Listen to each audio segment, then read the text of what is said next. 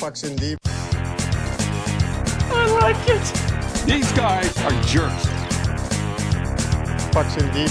Bless you, boys. Young men expressing themselves. Unbelievable. Pucks in deep. Put it in deep. Look it, I have never seen a bunch of guys look so fucking down when something bad happens. What are you guys, like prima donna perfect that if you can't fucking handle adversity, so shit's not going right. Fucking get your heads out of your ass and fucking make it work by outworking the opposition. Outwork the fucking guys. If you want it, don't just think you want it, go out and fucking want it. But you're not looking like you want it, you look like you're feeling sorry for yourself. And nobody fucking wants anybody that's feeling sorry for themselves. You got 20 fucking minutes, you're down by one fucking shot. Surely the fuck we can deal with this. You know, get pucks deep, putting the puck deep. Put pucks in deep. Just put the puck deep. Getting pucks out, getting pucks deep. Pucks in deep. Pucks in deep. Puck deep. Pucks deep. Keep getting pucks deep.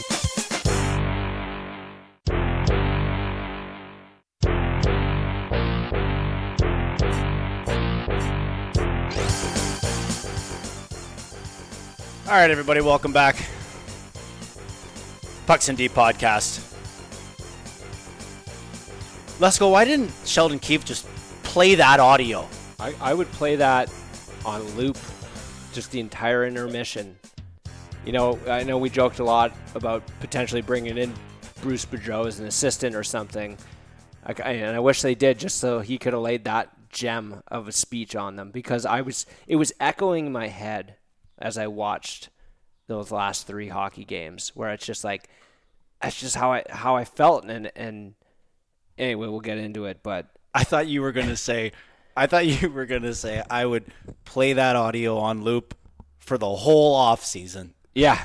Go and watch the speech, or bring it to training camp and just have it on the first skate. It's just blaring over the loudspeakers. Don't just go out. Don't just want it. Go out there and fucking want it. It's got to be an all-timer. It's one of my favorites. All right, episode 83, Pucks in Deep podcast. Thank you for joining us once again. Been a while since we spoke to you, our listeners. We had our debut live show after Game 1 of the Leafs and Habs series, and of course, we are going to touch on that later. Don't you worry. But Lesko, my friend, my brother, had some difficult times last couple weeks here. After Game 1, Game 2, I guess I'll throw it to you, my friend. I'm glad you're here. I'm glad we're back here doing the show. I was really feeling for you, and I know a lot of our listeners were too. Got a lot of good support from our listeners. Yeah, definitely the outpouring of support from the Pucks and Deep community, the local community, the CNL community. All that has been overwhelming over the past, it's been a week and a half or whatever. It's hard to keep track of days there. I just started work again this week, so. Right.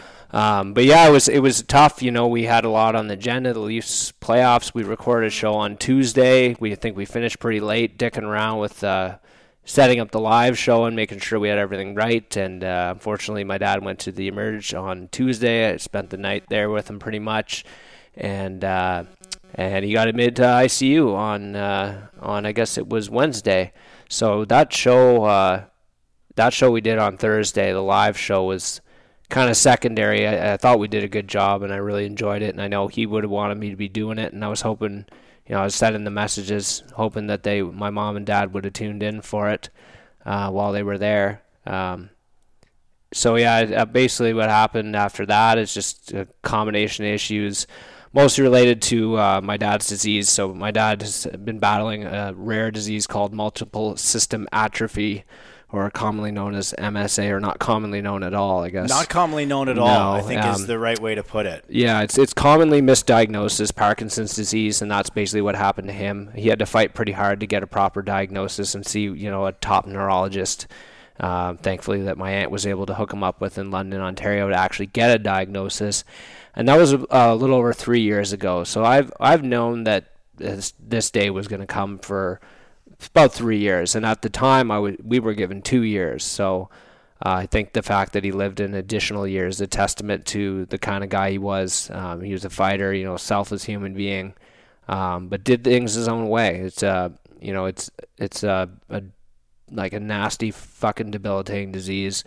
You lose your motion, you lose organs, you lose. They told him he couldn't eat 2 years ago. He stopped eating 4 weeks ago. I mean, he just did things differently than I guess what was prescribed to him. Ultimately, they allowed him to make his own choices, and I think, come Saturday night or Friday, when basically it was deemed that he was palliative, and I was able to get in the ICU, and he made the decision, to take that path where acknowledge the state that he was in and kind of make the decision to go to sleep until further notice. I had a pretty real conversation with the doctor. He was very clear and he was very great, and of course shout out to everyone at the Pembroke Hospital. They've been phenomenal, not just over that event but over the several nights and weeks we had spent there previous to that. But he, I asked him, I was like, how long do you think he's got? And hours, are we talking days? What are we looking at? And he said, well, given circumstances and his condition and how far late stage he is in this disease, probably evening, probably overnight, unlikely we'll see him in the morning kind of thing. And of course, in typical Randy Lesko fashion, he continues living until literally the final minute of the third period after William Nylander, I believe, scored an empty netter to seal the game for the Leafs to beat the Canadiens first time since in the playoffs, first time since he was 10 years old. Right. So that's poetic justice if I ever did hear it, and no one will take that away from me. I'll believe that, go on carrying that around with me, and you just want to watch one more game together, see them win, and so we were all there together. We got to have some pretty beautiful kind of family moment, I guess, on Friday before he was, given opiates and stuff and put to sleep. You always kind of romanticize what that looks like, right? You picture like you and your family sitting there and holding hands and having that, but I honestly never thought I was going to get that. Mm-hmm. So I feel very privileged and fortunate to have had that moment, because my greatest fear always was I was going to get a phone call one day. Yeah. And that was going to be it. And given, the kind of things that knock you off when you have this disease are not necessarily the disease itself. It's the medical events that occur. He's had pneumonia several times, UTIs, things of that. And it was a UTI that brought him there in the first place. And there's a problem with when your muscles start failing and your body stops working how it should, where you don't manifest symptoms anymore. So detection of these things is very difficult. It's difficult too when you're dealing with, for example, when I went to the ER, the guy asked me, like, tell me about this atrophy he has. Well, I was like, how much fucking time do you got? Mm-hmm. Because do you want the 7-year history, or do you want what's going on recently? Or, I understand that doctors don't know everything, but they have the ability to learn and understand better than the average person. Right. So it is difficult when there was a huge learning curve, not just for like our physicians and every time we went to the doctor or the hospital, but for us as a family to learn what was coming and how to best prepare for it and how to ensure that he had the greatest quality of life throughout the years, because it's, I'd say it's been a year and change since he walked, and that was difficult for him to let go of. Again, him being him, he fought for everything, every step, every bite, every word. He always insisted on talking right to the end, even though it was easier for our sake for him to type something. But that was difficult too, because you're losing motor skills. I mean, he couldn't drive for the last 2 years or 2.5 years, maybe 3 years of his life. I can't even remember now.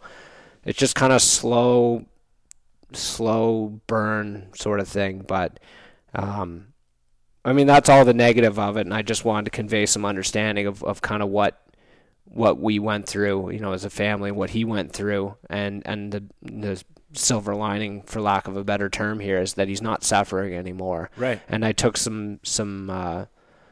I got some peace out of that, and like I said, he was ready. He knew this was coming for quite some time and already had outlived expectations. But I think the fact that he lived that long is a testament to what we did as a family, and most importantly, what my mother did, looking after him and being there for him, because it would have been easy to throw him in a nursing home or something like that, because it was that level of care required towards the end with the amount of meds that were involved, the feeding, the cleaning, the lifting him in and out of bed, constant all that kind of shit, right? So, and we were also very fortunate to have the means to ensure that he had the right equipment and stuff that we needed in the house. So, but it's not something that defines who he is in my mind. I'm trying my best to remember.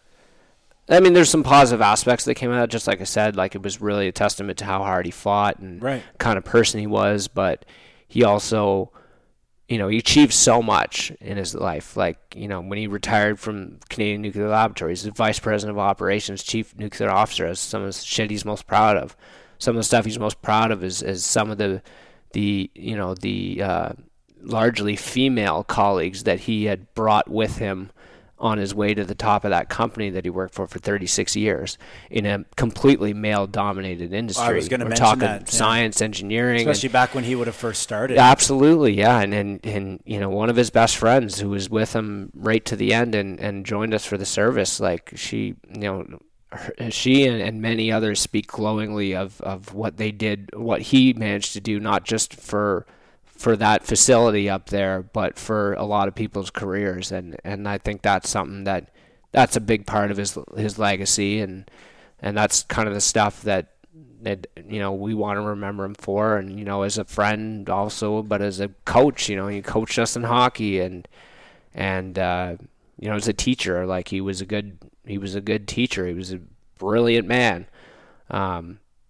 Just superior genetics that, maybe my sister and I might not ever live up to. You know what I mean? Like, I always say it, and I mean it in the truest sense, but it's like, if I could live up to be half, and I told him this, I live up to be half the man that you are, I call that a win, because like he was just this larger than life guy.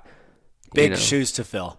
Yeah, I actually wore his shoes to his funeral, and they fit pretty good, surprisingly. Because he's like 5'11", he has bigger feet than me. Right. He also started shrinking towards the end too. Right. Well, from being like kind of crumpled. But you didn't get his height, but let's hope that you got his intelligence, right, and his drive to be the best that he could be. And I do see that from you as his son, and I spent a lot of time with Randy and your family growing up, specifically, when we were younger in age. But I find that to be more impactful and more significant than if I only had met you 3 years ago and we decided to start a podcast together. Now, of course, Randy's condition would have limited my ability to interact with him, but, throwing it back to grade, 6, 7, 5 or whatever it was, I mean, those were some awesome memories, and I'm really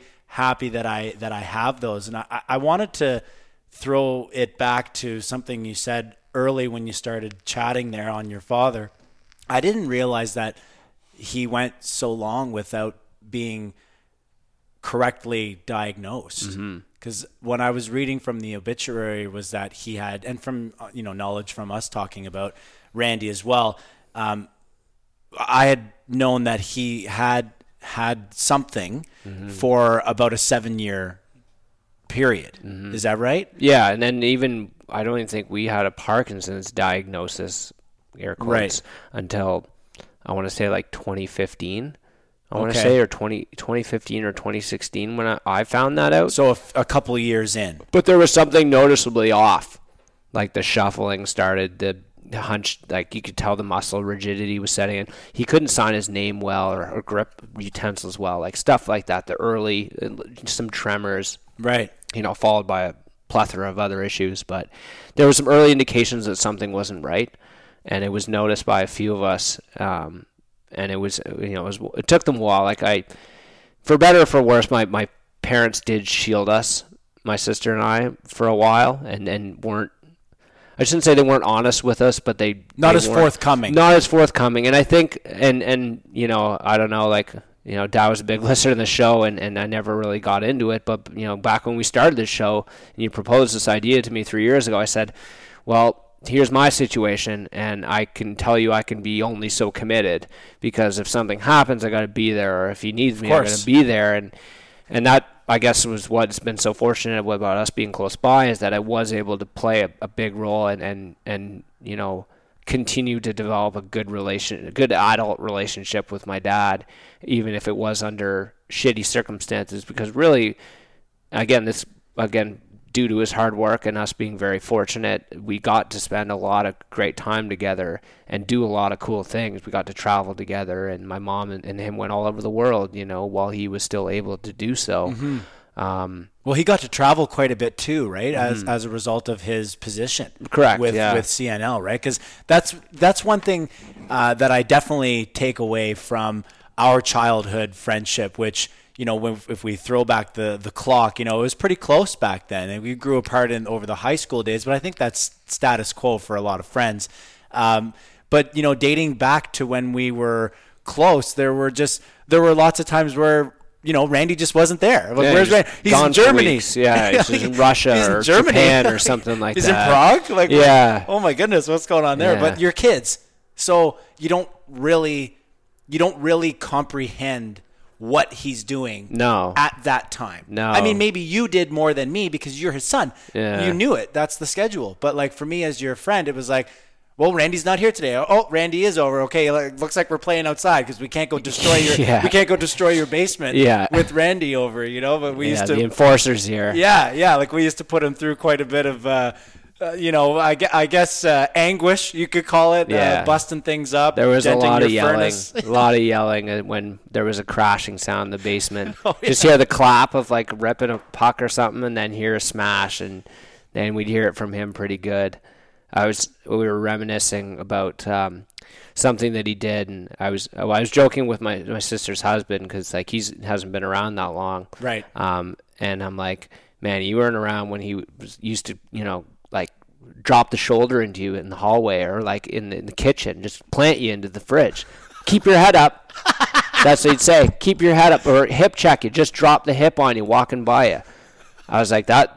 I was like, you never had to deal with that. I was like, there were times where I swear to God, he knocked the wind out of me doing that. Well, keep your head up. Just walk away. Like can't do that in this day and age. Off ice lessons, just in the kitchen or the living room occurred frequently, and I don't know if he ever did that to you guys, but I know he did that to us all the time. And nowadays he'd probably get your fucking, I don't know, we'd be.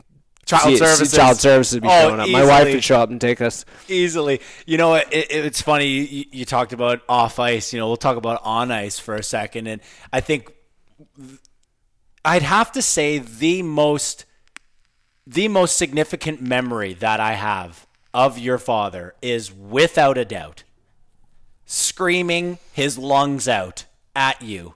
Yeah. On the ice for various reasons. Yeah. He could see that you were beelining it into the corner, and you were just gonna, we talked about this before on the podcast, you were gonna do whatever you had to do to fuck that guy up, and your dad would just be screaming at you while you are, like, before you even did it, he'd be screaming at you for that, or he'd be screaming at you to get off the ice for a line change, or he'd be screaming at you to get up because you got hit and you were kind of trying to sell There was it the a same bit. things that he yelled about, and it was funny because he wasn't one of those super like yelly hockey dads or anything, but it was always the same shit. Get off the ice.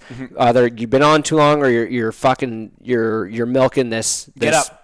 Potential penalty or what you're trying to do, or selling it. My favorite was if some guy like cheap shotted me or something, I didn't see it or something. He's like, "Hey, 16, 16." He would just like yell it from the stands at me and tell me like a number, and I'm like, I got you, man. I got you. Yeah, always looking out for you. Yeah. It's funny because when we got the news and I was with my parents at their house, and obviously goes without saying too, Lesko, they wanted me to, let you know that they were thinking of you and your family a lot, Yeah, of in course. that time. My dad, he said, geez, my biggest memory of Randy is yelling at Adam. He said, I said, but I think that's a nice thing, like not a bad thing. Like, oh yeah, my dad used to yell at me all the time. Like it was in a good way, and actually my dad went so far as to say, I've got 3 memories that really, stick in my mind with Randy. And he listed them. He said, number 1 is that time that our van broke down and Randy came and picked us up. He said, do you remember that, Josh? We were on our way back from a tournament somewhere. Side of the highway somewhere. Side of the highway, and the van broke down, and Randy came, and we all crammed into the vehicle, and we took off. I said, I literally don't remember that. Like, he said, well, I remember it. So he said, I remember that big time. And he said, number 2, yelling at Adam. And then number 3 was, I thought it was an interesting story. I guess our 2 families were going out we were at a tournament in Sudbury, and our 2 families were going out for dinner. And Randy said to my dad, we don't have a reservation here. And the place was just packed, people waiting outside. And Randy said to my dad, we don't have a reservation. And my dad said, oh, it's okay, I'll figure it out. And my dad went to the podium or whatever, and he said, Coleman Insurance, party of 6 or whatever we were at the time. And Randy looked at him, and then the lady said, oh, I don't have you on the list. And my dad said, well, I booked it weeks ago, so we should be on the list. And then she went and got the manager, and the manager came over and said, oh, I'm so sorry. Come this way, gentlemen. We'll set you right up. And then once they got sat down, of course, we were there as kids, and we all got sat down. And my dad said, Randy leaned over, and he said, I've never seen that one before. So it was a fun little story there between those 2, because, of course, we're talking like, 15 years ago or more? Yeah. So yeah. like well, they're even longer than that, probably like 20 years ago. 20 years ago, man. yeah. Like they're obviously a lot younger as well, right? So I thought that was an interesting little story, and some of the things that stuck out in my parents' minds as well. Yeah, it's cool to hear that. I've obviously heard a lot of neat stories and stuff like that from people, and and we've done a lot of reminiscing as a family over the few days that we spent together after, and yeah, just lots of pleasant memories to draw on, and I think those are the things you got to focus on to keep you going. It's been enough negativity over the past several years in dealing with the sickness and everything that comes with it and all the challenges.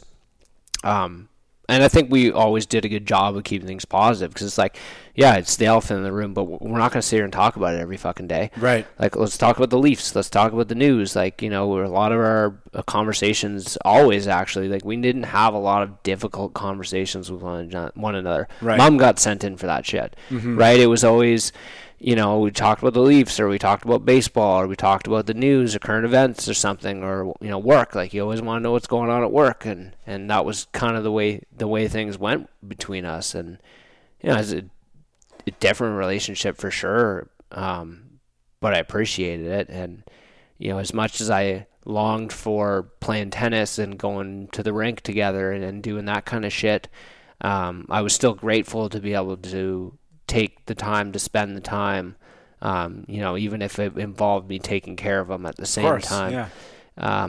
I think that's the hardest thing, is just realizing, like, looking past the shittiness of the situation and what you're seeing, and not letting it dominate your state when you're around each other. Mm-hmm. Because really you could do that and you just wouldn't get anywhere. You wouldn't enjoy your time necessarily, because you're so focused on kind of what's in front of you instead of the larger, more important time you have. Yes. And sharing anything together, really. Like, I don't know, there's certain things that definitely stick with me that he's told me, and I guess maybe this will be a good couple things to end on. I mean, I could talk for hours about this, and obviously anyone who's interested can feel free to ask, but there's a couple things that really stick with me that I think are worth passing along. And the first thing he told me, and this was when I was really young, and I was a bit of an asshole when I was a kid, right? And I'd gotten cut from rep hockey or something like that, and I'd done something stupid, right? Like made an ass of myself. And he says to me, he says, listen, son, he's like, around here, a small town, he's like, I'm not from here, I'm from Toronto. He's like, we're nobody here. He's like, I'm nobody here. He's like, we're not fucking local business owners or lawyers or 10 generations of Valley people who owned a farm. He's like, we got to make our own name. He's like, you have to make your own name. So he's like, every time you fuck up, it's a bad look on us, a bad look on the name, right? So he's like, you got to take pride in how you conduct yourself in public and know everything you do, whether it was sport or school or anything. And so, you know, at the end of the day, he really made a name for us, made a name for himself, and became a big figure in the area, considering, you know, he's in charge of 3,000 people at the largest employer in the Ottawa Valley. The other thing that he shared with me was actually something that he said in his retirement speech, which was also a very emotional and difficult day, because here I was seeing a man, finally, a workaholic, finally give up his work, only to not really particularly get to enjoy himself as he battled the disease. But he said to me, or he said to everybody, I guess, but we talked about it later, that the only margin for error here is 0%. That's how he operated up there. And you think about it, you're dealing with nuclear energy, health and safety, stuff like that. That makes a hell of a lot of sense, because one fucking fuck up could be lights out for everybody, whether you know, people causing injury or losing their jobs or whatever it is. So that's something I try and carry with me. And you know, I might not be necessarily the perfectionist that he was, but I try and keep that in mind in my day-to-day activities or work or whatever it is. And it's just, I think really what it is you're giving 100% in everything you do, and you're crossing your I's and dotting your T's. You know, you're being thorough, and so while it was difficult over the years sometimes to do this show or do the live show, for example, on that Thursday night, it's like, I made sure when I showed up, had shown up to do this show with you or whatever, that I was ready to fucking put myself into it, regardless of what was going on outside. So. Yeah. You know, and before we do move on to the deconstruction of another failed Leaf season. Yeah, the whole episode is just eulogies, basically. Before we move on to that, dude, I really wanted to be, like I told you this already, but I wanted to be on the record to let you know that I would have done anything to have been there to, you know, pay the respects. I had to watch it on my phone. You know, and we talked briefly about how the pandemic causes a lot of differences for how we mourn our loved ones, how we pass them on to their next stage. Maybe it's easier. Maybe it's not. It's probably different for everybody. Yeah. But, you know, I watched it on the phone. I watched it from the beginning until the end. I wanted to be there. And I wanted to commend you for your incredible ode to your old man. Like your speech that you gave. I mean, I hate calling it a speech, but I mean, I guess really that's what it is, or it's what it was. It was phenomenal. You did a fucking beautiful job, and it was incredible to listen to. I almost didn't want it to end. Like, I wanted you to keep going because it was so good, and well done, man. That's it. That's all I wanted to say. I mean, I don't know how you did it. I don't know how you did it. I don't know if preparation is easier than, like you said before, like a phone call and it's sudden, right? Which I think most people go through when they lose a parent, a hero, at this young age.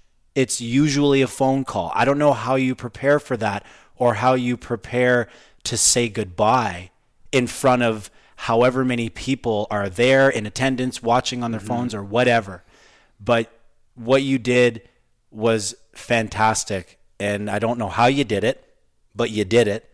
And I'm fucking proud of you, man. And I think you should take that with you for the rest of your life, because that was something that I don't think a lot of people could have done. Yeah, I appreciate you saying that a lot, and I guess I do feel for the people who couldn't be there and all that and had to, you know, watch it on their phones or on the computer or whatever, because you know, really it's a lot of that's for them more than anything, and you know, I did say it was a bit of a blessing with the COVID restrictions that we didn't have to have this massive wake and everything. We will be doing a celebration of life later, and I will have a proper eulogy written, because that speaking I did actually wasn't normally permitted in the church, so they actually gave me special permission to do that. Oh, and I didn't know that. I had actually just not been in a frame of mind to prepare anything. You know, I had everything up here in my head, but wasn't able to. How do you formulate? Right. So I'd taken this letter that I had wrote to him 2 years previous that was on I had given to him on Father's Day, and it was on the suggestion of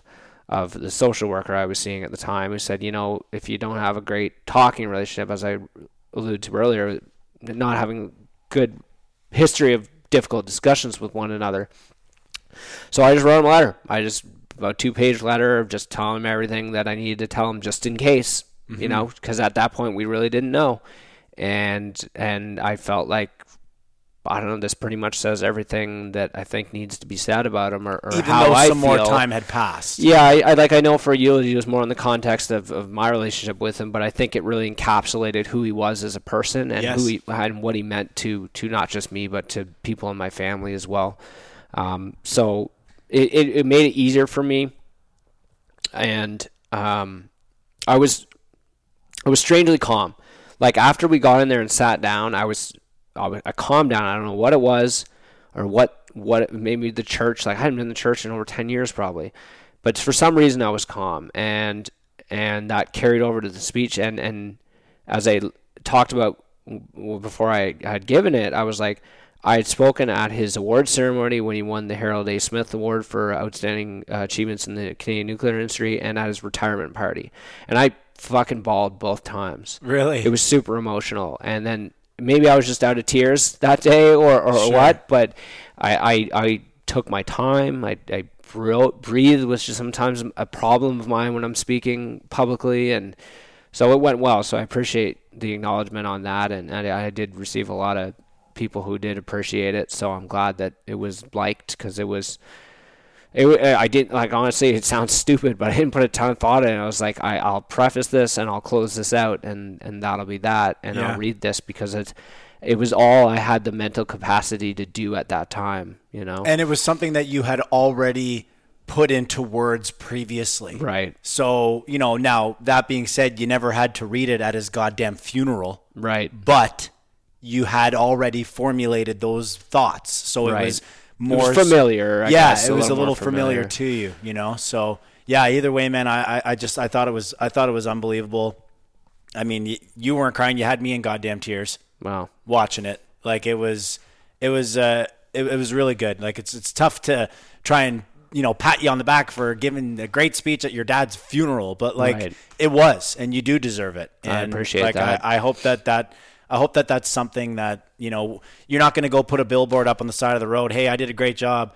But, you know, I think it's something that you definitely need to take with you for all time, whether Yeah. you have your own kids or whatever, man. Like Right. that's important stuff. And Yeah. I think it was awesome. It's tough when you know, your dad asks you to do something like that, because you're like, you know, okay, yeah, but I guess. I don't, you know, I guess I wanted to in a sense, but you don't want to think about it when they're still alive. And it's funny because he asked my uncle and he asked his best friend, and they both politely declined. I'm like, oh, so I guess I'm just the best 3rd round pick there ever was. And Third time's a he charm. starts laughing, and then he types out on his iPad. He was in the hospital at the time, and he said, no, I just asked my brother out of respect. I knew he'd say no, so I asked him anyways. Right. I'm like, all right, well, put me up a notch there, I guess. Jeez. But yeah, it was difficult, but my main focus was like, I need to do him justice, and I need to make sure that, you know, like, again, he did ask me to do it, so I need to do it, even though probably going into it, I was like, I don't know if I can fucking do this. I don't have no idea how this is going to go, you know, and given my track record with dad speeches, it was terrible. So, Yeah, but I do appreciate you saying that, and I appreciate, all the support that you've given me and everyone else, and how understanding you've been since day one of the podcast, man. We've been dealing with this, hospital visits and West having to reschedule the show or delay the show and, start our live show and then have to drop it all of a sudden. It sucks and everything, but, he really enjoyed the show, and he enjoyed hearing us. He said it always reminded him of when we were kids because it was the same thing, just talking nonstop about hockey and the Leafs. So I'm glad he really enjoyed it, and so this one's for you, Dad. And now listen to us do a show that we've done. I feel like at least a few times, and that's every year since we've been together. The hooray or boo, the Leafs are out. Time to write their eulogy. Yeah, Tell them a fucking new one here. All right. So, well, listen, no perfect segue from that to that, but nope, there's no way to do it. Thank you to the listeners, the viewers, for sticking with us here as we were on hiatus. I don't know exactly what our schedule will be like going forward. To be completely honest with you, Lesko, we had planned for a bit of a guest run. So, pulling on some former guests that we've had on the show to talk about the Leafs and their playoff run. Well, of course, lo and behold, the Leafs are out of the playoffs. So we had so many plans. so many plans, right? But that being said, I still think that it would be great to continue a guest run. We don't have to be on every single week. We can talk after the show is over about that, but I think I'd like to continue on these airwaves because this off season for the Toronto Maple Leafs, has there ever been a more fascinating off season to whether you want to use the word look forward to or anticipate or wait for, whatever phrase you want to use? Is this not the most fascinating offseason that we are about to embark on? 100%. I mean, it got a whole lot more interesting because they lost this series in the fashion that they lost this series, and the hot takes and the things people are putting out there. Like, we're at a point in time here where it's like the offseason was going to be interesting already because of the turnover, and we've talked about a lot about with so much money tied up in these four guys that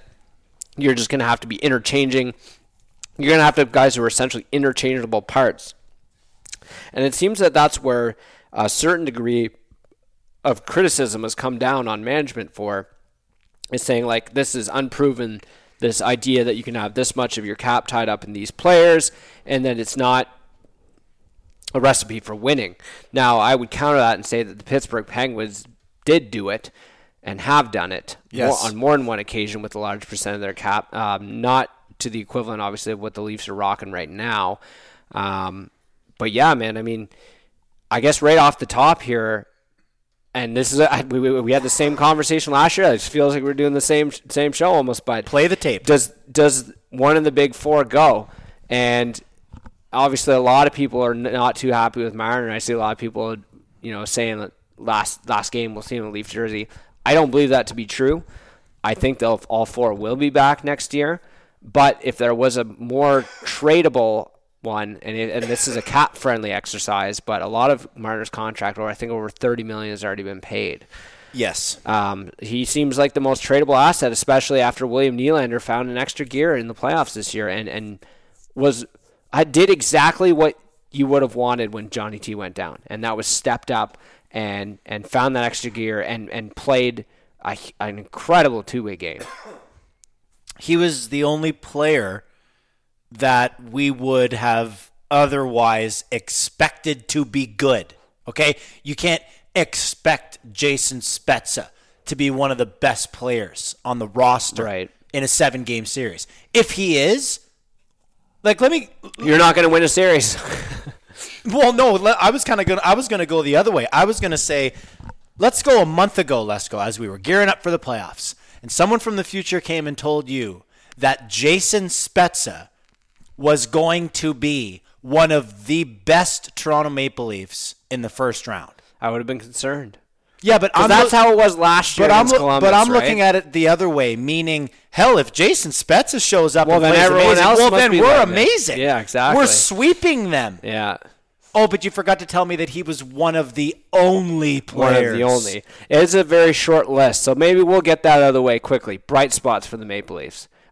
So we got Jason Spezza, Morgan Riley. Jack Campbell, Okay. Jake Muzzin until he went down. Hyman after game 1. Yeah, Hyman had a I slow feel like start. Hyman must have been going like 75%. Hyman had a slow start, but Yeah. in games 2 through 6, Hyman was going. And even in 7, Hyman was noticeably more energized. He had some chances for sure. He had puck possession. He wasn't making any boneheaded plays. The plays didn't die Right. on his stick like they did with some other guys on that Line mates line. of his, yeah. You know, I'm not saying he was amazing. Yeah. Okay, but I would throw him in as a guy that deserves Okay. less blame, I guess. Did we say Brody? Because Brody Brody was good. was fantastic. Brody was fantastic. Talk about better than advertised, right? Who were the worst ones? That one's more fun. That one's a little more fun. Okay. Okay, so Who's the worst? I'm going to start Who off. did the worst? I'm going to start off with Mitch Marner. Marner and was the I am worst. not going to, and a lot of it has to do with expectations. Okay, Of course. huge season for him, top 5 in the NHL scoring.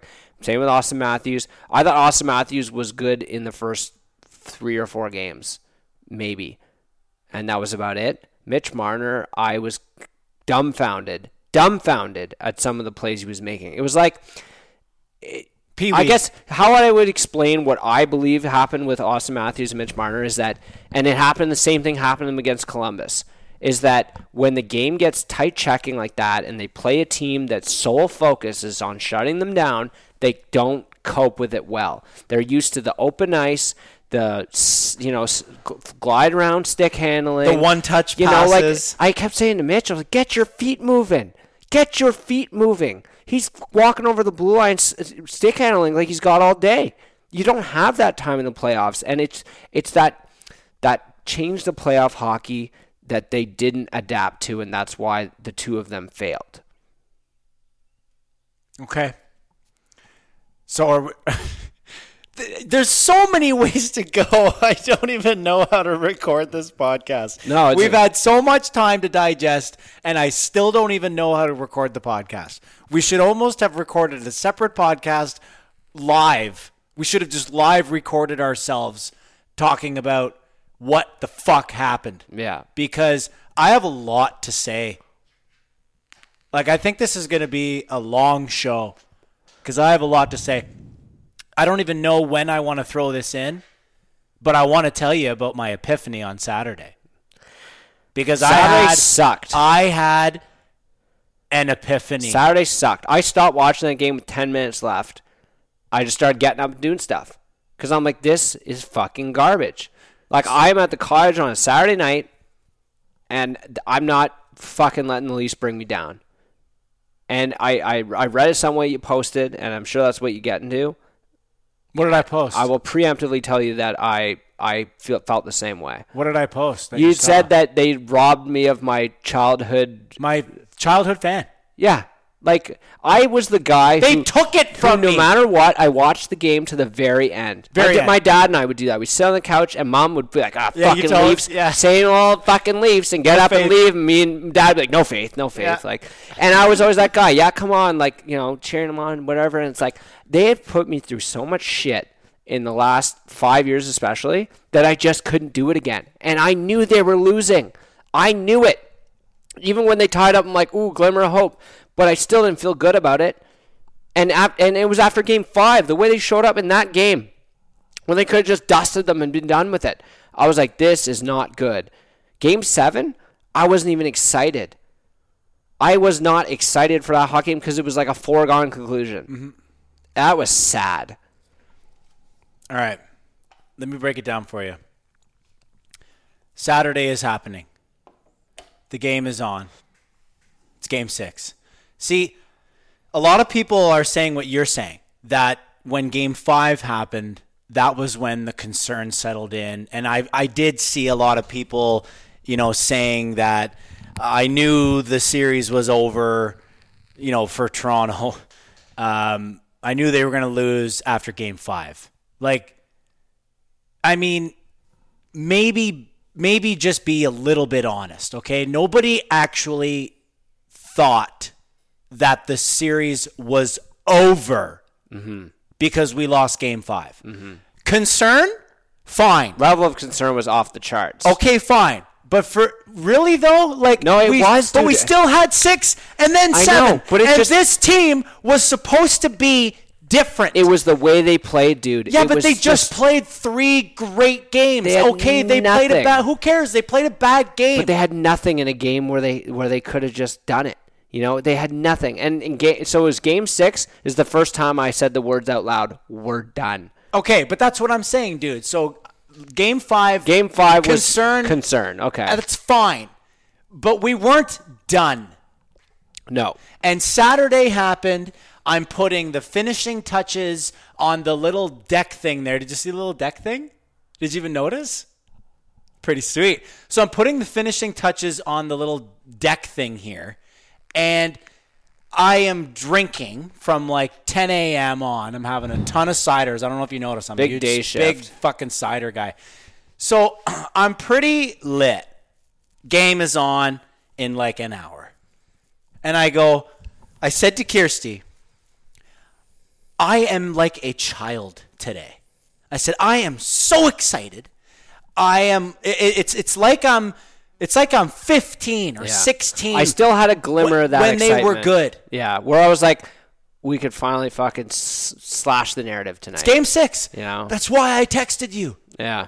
Dude, you're in mourning. I don't need to be telling you about my erection over the Leafs. But I texted you and I said, I need your permission because I'm going to need to do something. I'm going to need to go live. And if it's on the podcast show or my own page, I wanted to talk to you about it. You said, fucking give her if they win. Oh, yeah. Because I told you, and I meant it. This was a huge opportunity for everyone. Everyone. We would have felt so good. Okay? And there's an hour to go. And I said to Kirsty, babe, we're fucking doing it. We're going to do it.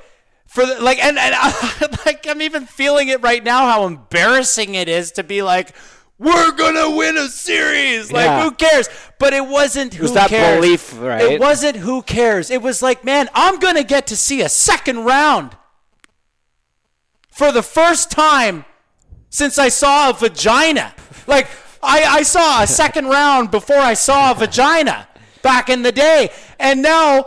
The comparison in the two are fucking not even one and the same. But you see my sign, okay? The viewers that have watched our shows, and if you haven't watched our shows, go to the Pucks in Deep podcast Facebook page right now and check it out. And while you're checking us out, follow us on Twitter at Coleman42, at Let's Go Adam, at Pucks in Deep, or at PuckPod, or whatever the fuck it is. On that sign, on the other side, it says "Go Leafs Go," and it's got a big, looks like the Canadian flag, but it's got a leaf. It's unreal. I'm at the end of my fucking driveway at 34 and a half years old with my big ass sign above my head getting honks. Just how many fingers did you get? Oh, dude, I had one person drive by. It was amazing. I had one person drive by, and they fucking started honking from way down there because I had my JT jersey on. I'm drinking a pint.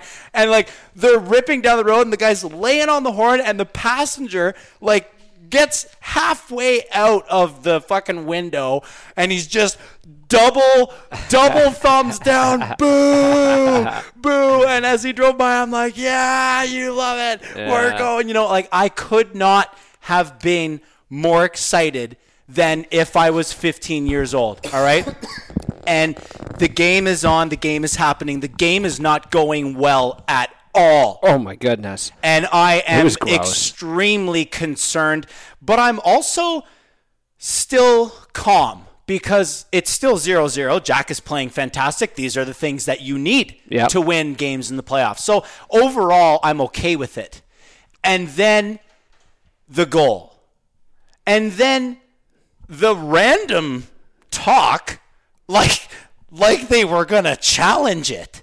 Yeah, that was absurd. Is Sheldon Keefe going to challenge this play? And I'm already walking around the garage kind of like, fuck sakes, they score first again, man. It's okay, though. It's only one, And they're like, are they going to challenge it? And I'm like, what?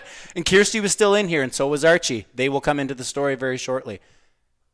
Kirsty's like, yeah, they're challenging it, babe. I'm like, what? I look over. They are officially challenging the goal. Toronto is challenging the play for goaltender interference. And I am like, what? Yeah. Okay, like, not good. My good. reaction was not good. Not good. My reaction was not good. And That was a crazy, stupid gamble that they made. I'm going to get to my reaction in a second as well. You have to bear with me as I rant through this. I do apologize. Just drink your beer. But, like, I don't react well to the challenge. And then the challenge comes back in 4 seconds. Yeah. Play on the ice is confirmed. We have a goal. Toronto is assessed a 2-minute bench minor. So I'm fucking, way to go, Sheldon. Way to go, Sheldon. I fucking stroke you off all day long, and you challenge what you do to me. The worst fucking challenge in the history of challenges. And we go on the penalty kill. I go, all right. I kind of calmed down a little bit in this moment because I realized I overreacted. Kirsty did not look happy with me, and Right. she was right. So she said to me before, she does not like watching big games, playoff games. She does not Right. like watching them with me because I'm too emotional, Right. And I get angry, Right. So I kind of have been taking that all in, and I'm like, I'm overreacting right now. It's Game 6. I'm overreacting. I'm just gonna sit here and watch. I sit the fuck down, and Mitch flips it into the stratosphere Again. with nobody in his area No code. pressure whatsoever. Okay? I can't believe how many times I said, Mitch, what are you doing during this series? Dude, I lost my mind hole. I lost it. I fucking was walking around. I didn't like break anything, but I was I was angry. screaming. Yeah, and I was angry screaming. too, man. I was angry. I punched the garage door. Angry. Not very hard, Yeah. but I punched it. And I was yelling, and I turned around, and Kirsty has Archie, and she's putting his collar on him, and they're getting the fuck out. Yeah. Did your dog get scared when you yell? I didn't realize this because I wasn't there. He was on the couch. I Yeah. was up and about. But, like, Kirsty didn't even say any words. She just took the dog, and she went inside. Right. And then, ultimately, the Leafs come back and tie the game. So I immediately texted Kirsty after my outrage. I texted her, I am sorry. Because I was sorry that I reacted sorry, that babe. way. Sometimes I get And- scared. and- Scared of being a Scared of nobody. being a nobody. But in that moment, Lesko, I realized that it's time to grow the fuck up. like dial it back on the on the dangle level On the fandom. dial or- it back on the emotional Right. level. Right. Because I'm not Dangle. I'm not on TV. I'm not podcasting. And don't get me wrong, I'm not saying that Dangle is putting on a show. I like Dangle. No, but, exactly. But exactly yours. And we've always been this way. Like I've always been this way. Like way too emotionally invested. Way too over the much. top in the moment. Just like I've thrown shit. You know, like I've reacted very poorly. Very to a lot poorly. of things that happened. And this time around, it was like by the time they had lost this Game 6, I was like, well, serves you fucking right. You know, like I don't know. It's not objectivity necessarily, but I think it's what you're saying. It was like, man, I am getting like maybe it's because of what I just went through too. But I was like, I am way too. I cannot let the Leafs dictate my fucking mood. Because That's my exactly wife it. said to me too. She's like, when the Leafs lose, sometimes like, fuck it, I'm out of here. I'm going to bed because I don't want to listen to you fucking bitch about it and you pout about it and whatever. And yeah, man, like going into Game 7, I was so apathetic. I was like, I was fully prepared for them to lose. And even Game 6, I'd like, especially after that abysmal period and with the challenge and all that shit, like third period, you like going into it. And she was really preaching to me. She's like, "Come on, you gotta have faith. Like, you know, they're bringing me back to who I was. It's like, Right. you gotta have faith. You know, they can do it." Sure enough, they tied up, and I'm like, got a little bit, but trying not to get too excited. But she's like, they're gonna win, come on, like, yeah, okay, they're gonna win. But deep down inside, I'm like, they're fucked here. They're fucked. Like they didn't deserve to win. And in a sense, it's almost good that they didn't win this series because they didn't fucking deserve it. They didn't fucking want it. Now that's probably not entirely true, but you get the point, right? Well, they didn't show like they wanted it. I can tell you that much. And what it boils down to me, like part of my meltdown, like I'd say 5 minutes after my meltdown, I had messaged 2 of my Facebook group chats, and I kind of want to read the messages back like after, but like I basically told them that I'm a fucking idiot. Like my life, what does this team have to do with my life? Really nothing other than the emotional and financial investments we make. Why do I have a tattoo of a blue leaf on my shoulder? It's literally... We're all 18 months. It's true. That's exactly when I got it. It's literally the epitome of wearing the team on your sleeve, except I wear it on my shoulder. Yeah. You know? And it's not like I am prepared to move on from the team or give up on the team. I will always love the team. But when the fuck are they going to love me back? Right.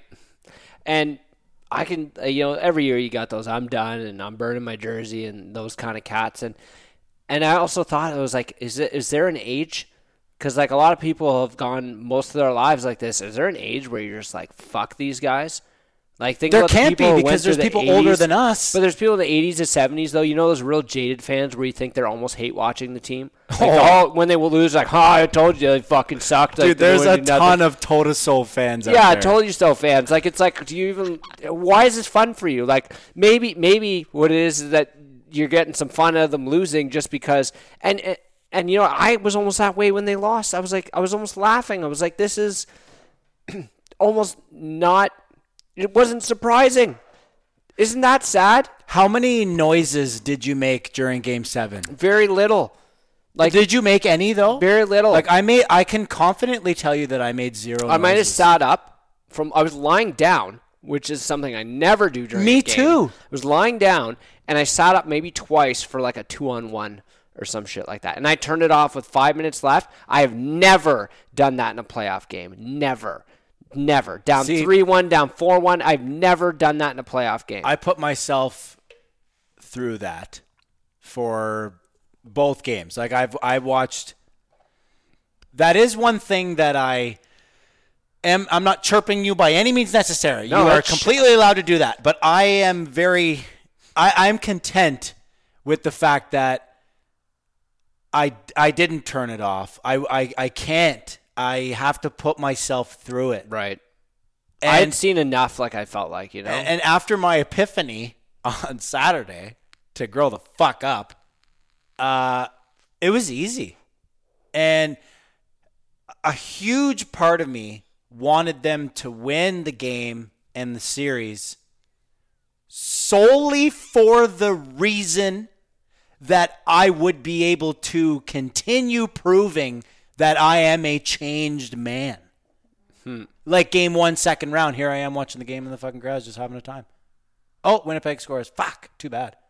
Hey, look at Matthews, my boy. Like that kind of thing. Yeah. That kind of cheering. Like I feel like not yelling and fucking screaming and like, ooh, like people are going to make fun of me and it's fine. I deserve it. But I'm not like, I am definitely exaggerating. Like I did punch the garage like slightly, but that was like one time. Like the last time I did something like physically, strange or whatever was, I think my buddy Hendy and I were like, I don't know, we might have been like 18.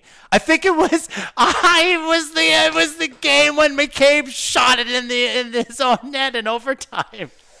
The one thing everyone remembers him for. Remember, he shot it off the post and against Florida too, I believe, where the team where he went to. No. So the last time I did something stupid was I can remember like a physical outburst to a game, like other than throwing the hat, for example. Like that's nothing really. Yeah, I throw the hat. Yeah, I throw that, of course. My buddy and I were watching the game, and they were playing Arizona. This was probably like 2 or 3 years ago.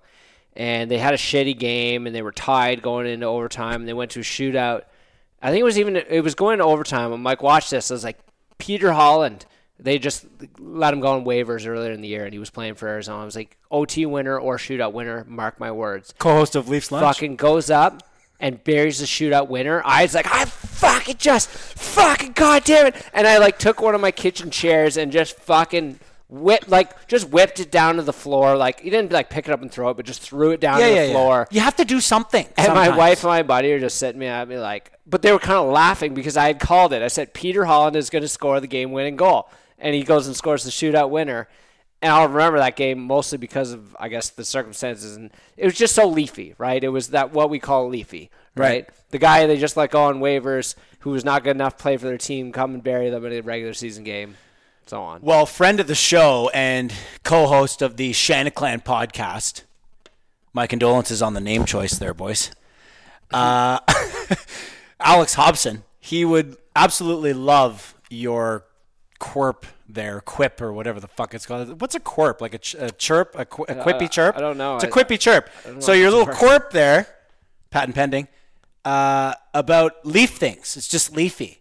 He loves just Leaf things. You know, if a player played for the Leafs and he's coming back to the Leafs, he's going to score. You know, Cole Caulfield comes in and he's going to score. Like everything that can go wrong is going to go wrong for the Leafs. The things that will bring you the most pain. Yeah, they're going to happen.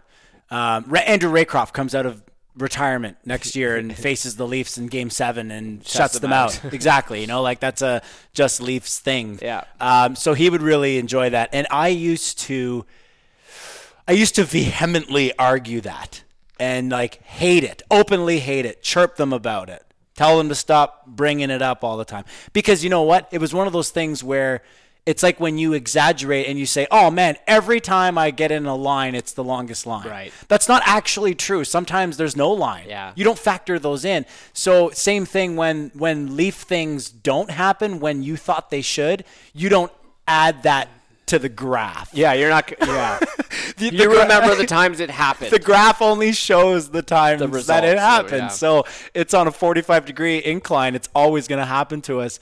But I think that's what bothered me the most about this particular loss and why we're seeing such crazy reactions. Like I've even heard media members, and respected media members, not your fanboy media guys, being like frustrated talking about the Leafs. I don't know if anyone listened to the Leaf report. I think going into Game 7, like Myrtle was like frustrated. Like, I can't understand why they can't get this done, right? And go look around. Every analyst, anybody who's anybody picked the Maple Leafs to win this series. yes, Like even the nerds had them at like an 80% fucking winning, right? So like no one called this, and if you did, go fuck yourself. Like you're just being Montreal fanboy. Like nobody actually called this. Who's actually trying to predict the correct outcome of the series. Right. I think what was really discounted though is the fact that Montreal did and has claimed to build their team for playoff hockey. And they showed that in that all they had to do for the Leafs and just do exactly what Columbus did last year. Low event hockey, good goaltending. They got both. And what happened? It fucking worked for them perfectly because the Leafs, they get frustrated real easily. And like that's a common thing when you're playing inferior competition and you're the better team, it doesn't matter what the sport is. You get frustrated when you're not putting up your cookies and getting on the board, right? Mm-hmm. Especially when the last 2 weeks of the season, when they dummied them 3 times, right? Mm-hmm. Like they had no problem lighting up Price and the Canadians, and all of a sudden Canadians, Price wasn't playing there at the end. At the end, yeah, that's correct. But all of a sudden the Canadians come in with a completely different game plan. But they still dominated though. Yeah, it's a completely different game plan, and they just play shut down heavy hockey, and And it led to reactions by the Leafs, but adjustments that they made might not have necessarily even worked in their favor. Because there's one thing I noticed when they were having troubles, maybe about Game 6, was the amount of times they were flipping the puck out of the zone. Yeah. Turning over the puck because they were just either gassed or they had to shake the forecheck.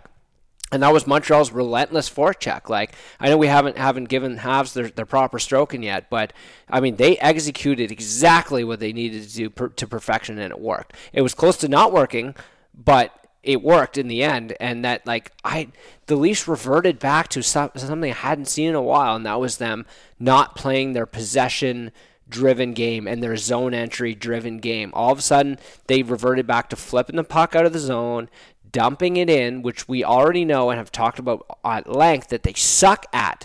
They suck at playing Mike Babcock hockey, dump and chase. But what do? Okay, Montreal's lining up 5 in the blue line. We're going to start firing it in. But the retrievals weren't there. The puck battles weren't there. The skating wasn't there even to get to the puck, to have a puck battle a lot of the times.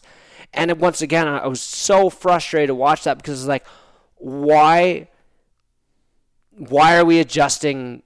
Like, I understand that, okay, you got to do something different, and that's the natural reaction, but it's like, don't you just keep doing what you do right and hope that it comes through? Because that seemed to be the philosophy from Keefe's standpoint for the Lions, because he didn't take Marner away from Matthews, and people were screaming for it by Game 6, I'm pretty sure, Game 5 even. Yeah, I'm not going to let Keefe off a hook here because of my bias and the fact that I do still believe that he is the guy or can be the guy to get the job done. But I'm not removing him from blame whatsoever. No, there's two glaring things here, and that's the lack of lineup adaptation and the not fixing the power play, which are the glaring obvious things here. You figure, okay, they're having an easy time shutting down our one line. I understand. I looked at it from the other way. Sometimes I just try and look at things from the opposite. Why wouldn't you put Nylander with Marner or with Matthews? And I thought, well, Nylander is driving a line right now, and you put Marner, who's having a fucking terrible series, on that line becomes a liability. Oh, huge liability. That's a good angle. It's not entirely fair because Marner and Matthews were fine defensively. It's not as if they lapsed there, which might even be what you expect. Oh shit, those guys didn't back check and when they cost us a goal. It's a really good point as well. So they, 2 really points what it boils down to, and it's funny because there's so many narratives here at play, but like we got great goaltending, we got solid defense, okay? The big guys didn't get it done. And when you have that much money dedicated to those guys in the cap and they don't get it done, with Tavares out, all of a sudden you got 3. One of them performed. The other 2 didn't. You can't win like that. You can't, because the supporting cast, unfortunately, was not good enough. Foligno being injured obviously was a problem. They never really got what they bought with him, unfortunately. But you can't go back and say that was a shitty trade. At the time, we were singing its praises, and hindsight 2020 bullshit like that, it was a good trade. And even with the offseason signings, Simmons, Thornton, all those guys, Bogosian, we were all like, great signings, great plays, and I still don't disagree with them. But when you're going to have replacement parts filling out your lineup or plugs, and you can't rely on those guys to get you through. And they did. Kerfoot, Spezza, they got us by in a few games. Yeah, when the big boys didn't put up the points, they got us by. All we needed was one goal from the big guys, and the series would have been over. Yeah, that's true. 1 goal. Yeah, 1 goal. Like it's not like the games were 4-3 and 3-2 and 5-4, and the only lines that were scoring were the bottom 6. Okay, that's a different problem that we could be talking about. Why didn't the top 6 score? And everyone else was scoring. Why couldn't you guys get a couple? Because that's what we needed. We needed some games where they wanted to fucking go to the shootout with us.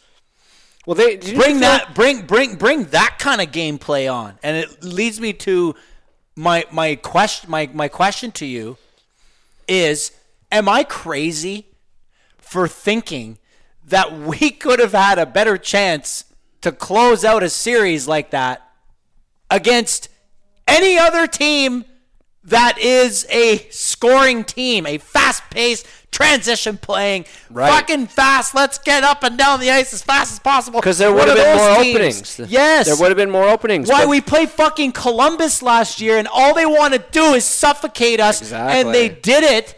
And you know what? That's playoff hockey, right? But they played harder against Columbus. It just didn't go. It was ping, it was save, it was ping, it was save. Now in the Montreal series, it was pathetic. Yeah. There was no effort. If we would have had half of the effort from the Columbus series, we would have won in Game 5.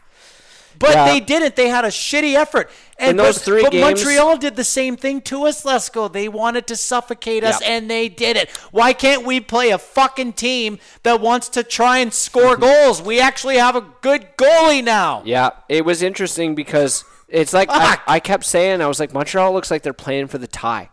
You know what I mean? They're just they're playing down to a one. They want a 1-goal game. Get a bounce. They get a bounce. They get a break, and it happened in Game 7. They got it. They got a bit of a bad one there on Campbell, and then they in Game 6 turnover from Mitch on the play. Oh yeah, and in Game 6 they get the fucking challenge and all that debacle to capitalize on that opportunity. But it's so interesting because It really felt like a lack of effort at the time and a lack of heart and intangibles, things that you can't necessarily measure, but to the eye test, you're like, this guy just doesn't have it. And I felt that way about Marner. But let's be honest here, and I'll almost reference what Shanahan said earlier today, was that these guys care. They do care. It's not for a lack of caring. It's not for a lack of effort. Oh, come on. They're crying. They care. But I think it goes back to what I said early in the episode, and that they did not adapt well enough. As elite players, you need to be able to adapt to different situations. Not everything's going to be regular season, fucking backhand sauce across the crease and tic-tac-toe bar down. Yeah. You just got to find a way to make it happen. And that's where you got to find the extra gear that maybe we saw from Willie that we didn't necessarily see from the other two. Yeah, because they are better. They are better hockey players. Right, so just if they would adjust and play accordingly to the situation, you feel like they would have prevailed, right? Wow, I can't believe we're doing this again. I know. Well, I can. It's very believable. And I also thought that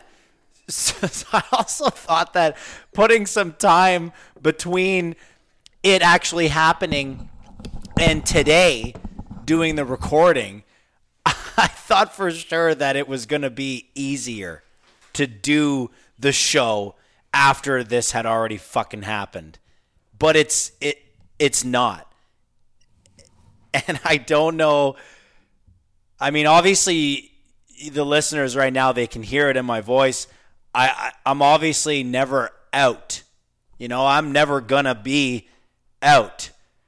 But specifically on Saturday and then confirmed on Monday was my inner childhood fan is now out. I don't know if I'm going to be able to find it again within me to care nearly as much as I do. And I wanted to ask you about people ragging on you.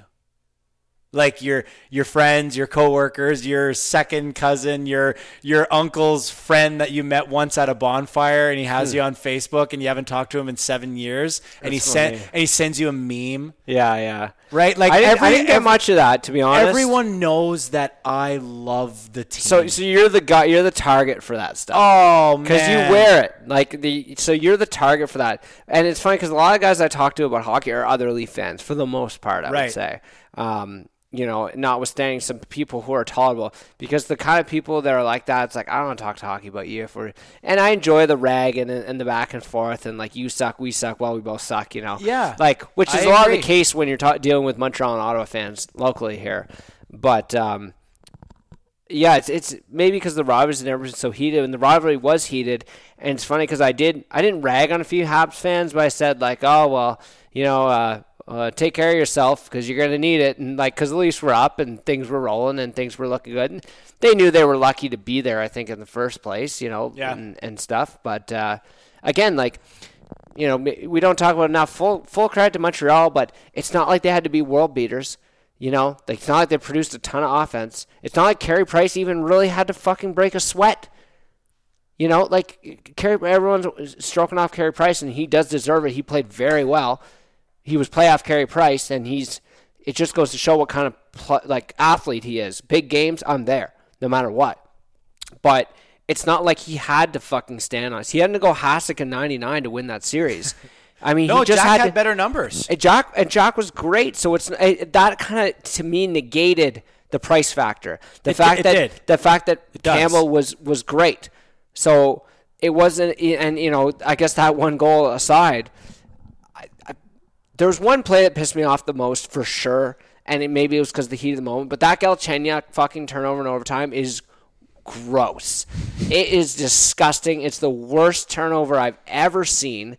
If you did that in the first period of the regular season, I would have gotten upset. So which do you think was more egregious? The Galchenyuk terrible turnover or the Mitch flip into the universe? Ooh. That's a tough one. Which one for Mitch? Because there was the chop. No, the 5-on-3. Okay, the 5-on-3. That was fucking bad. The moment that I embarrassed myself as a human being. Right.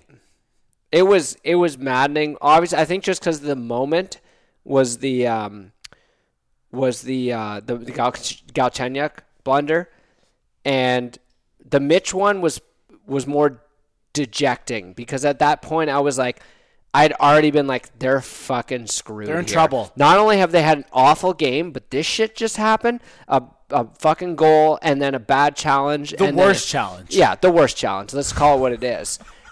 So, could there ever be a worse challenge? Well, it's like in life. It was funny because I don't. And for the Leafs not to play the percentages is a weird thing. Just let it go, man. It's one. But we play well from behind anyway. I know, and it's like they looked at the footage and they said, there's a chance, but I feel like they felt like I felt when I watched that clip, where it's like, I don't know if this is goalie interference or not.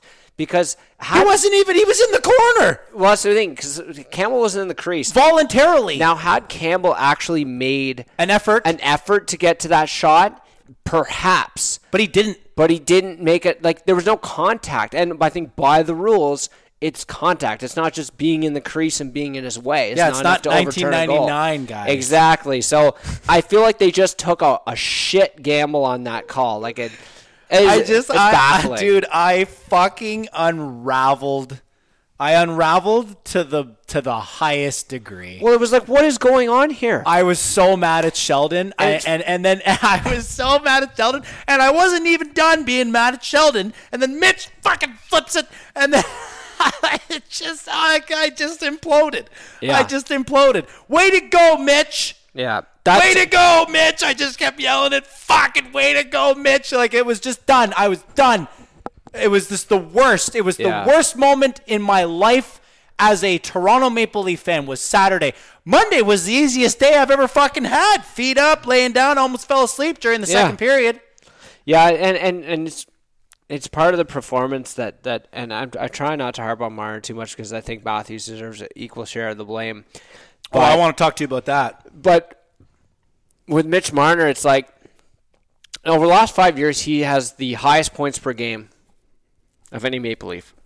Okay? So he's been there. Yeah. And he's come up big for us. Yes. But in these last 2 years, when again, the circumstances change, you're not playing Boston or Tampa or a team that plays a similar style or offense to you. You're playing a team that strictly, their job is to lock you down, and they don't cope with it properly. They need to learn to play through that. They need to learn to make adjustments. They need to learn to adjust their game because that's what big players do. When the big players get shadowed or they get double coverage, what do? They find a way to pick and roll out of it or whatever they got to do, right? Like, you find your way around it. And I said it the other day, and I'm not sure if I even agree with myself now, but what it led me to believe is that Mitch Marner does not have it.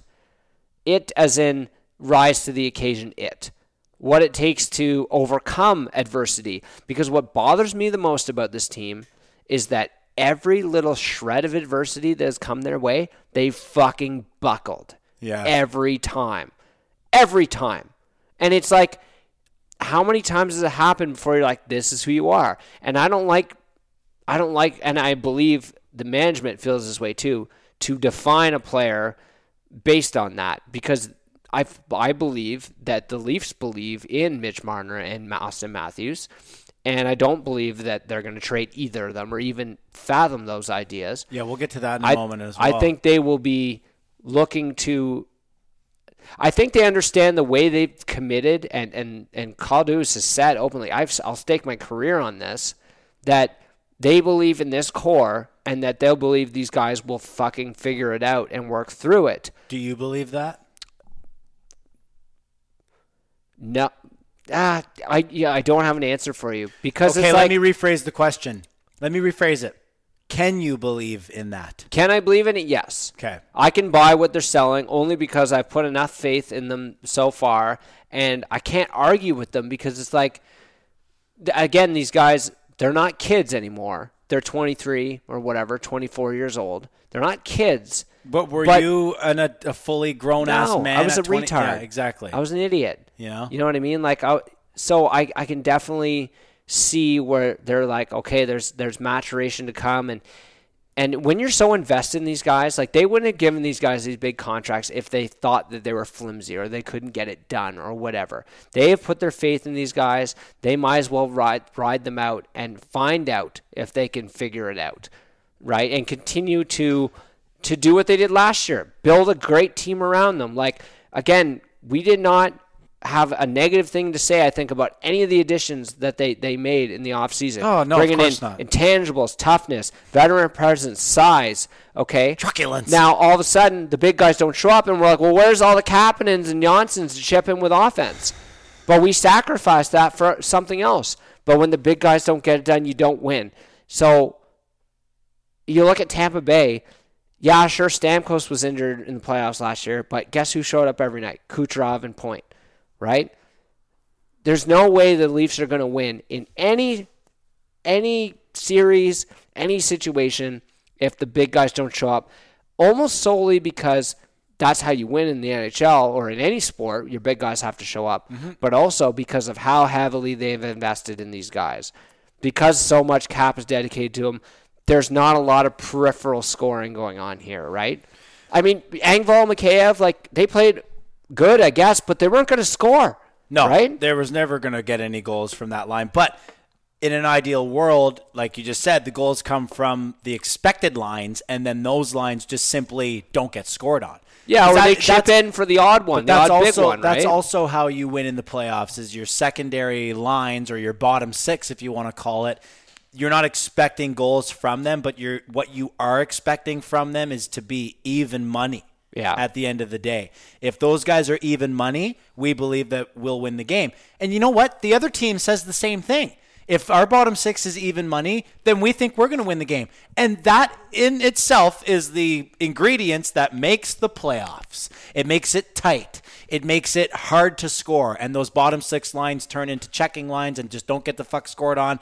Get off when I call you and put our other guys on. And because we're only going to score a couple. Yeah. We're only probably going to score a couple. So let's get them. You give your big guns 25 minutes or whatever. Yeah. So, okay, listen. So, Matthews and Marner. You said earlier, I want you to reiterate your stance where you think that Matthews and Marner deserve equal share. Yeah, because ultimately they play together and they were both abysmal for 3 games straight. And they had their chances, and Matthews fired off good shots. I'll give Matthews the edge simply because because he's a center.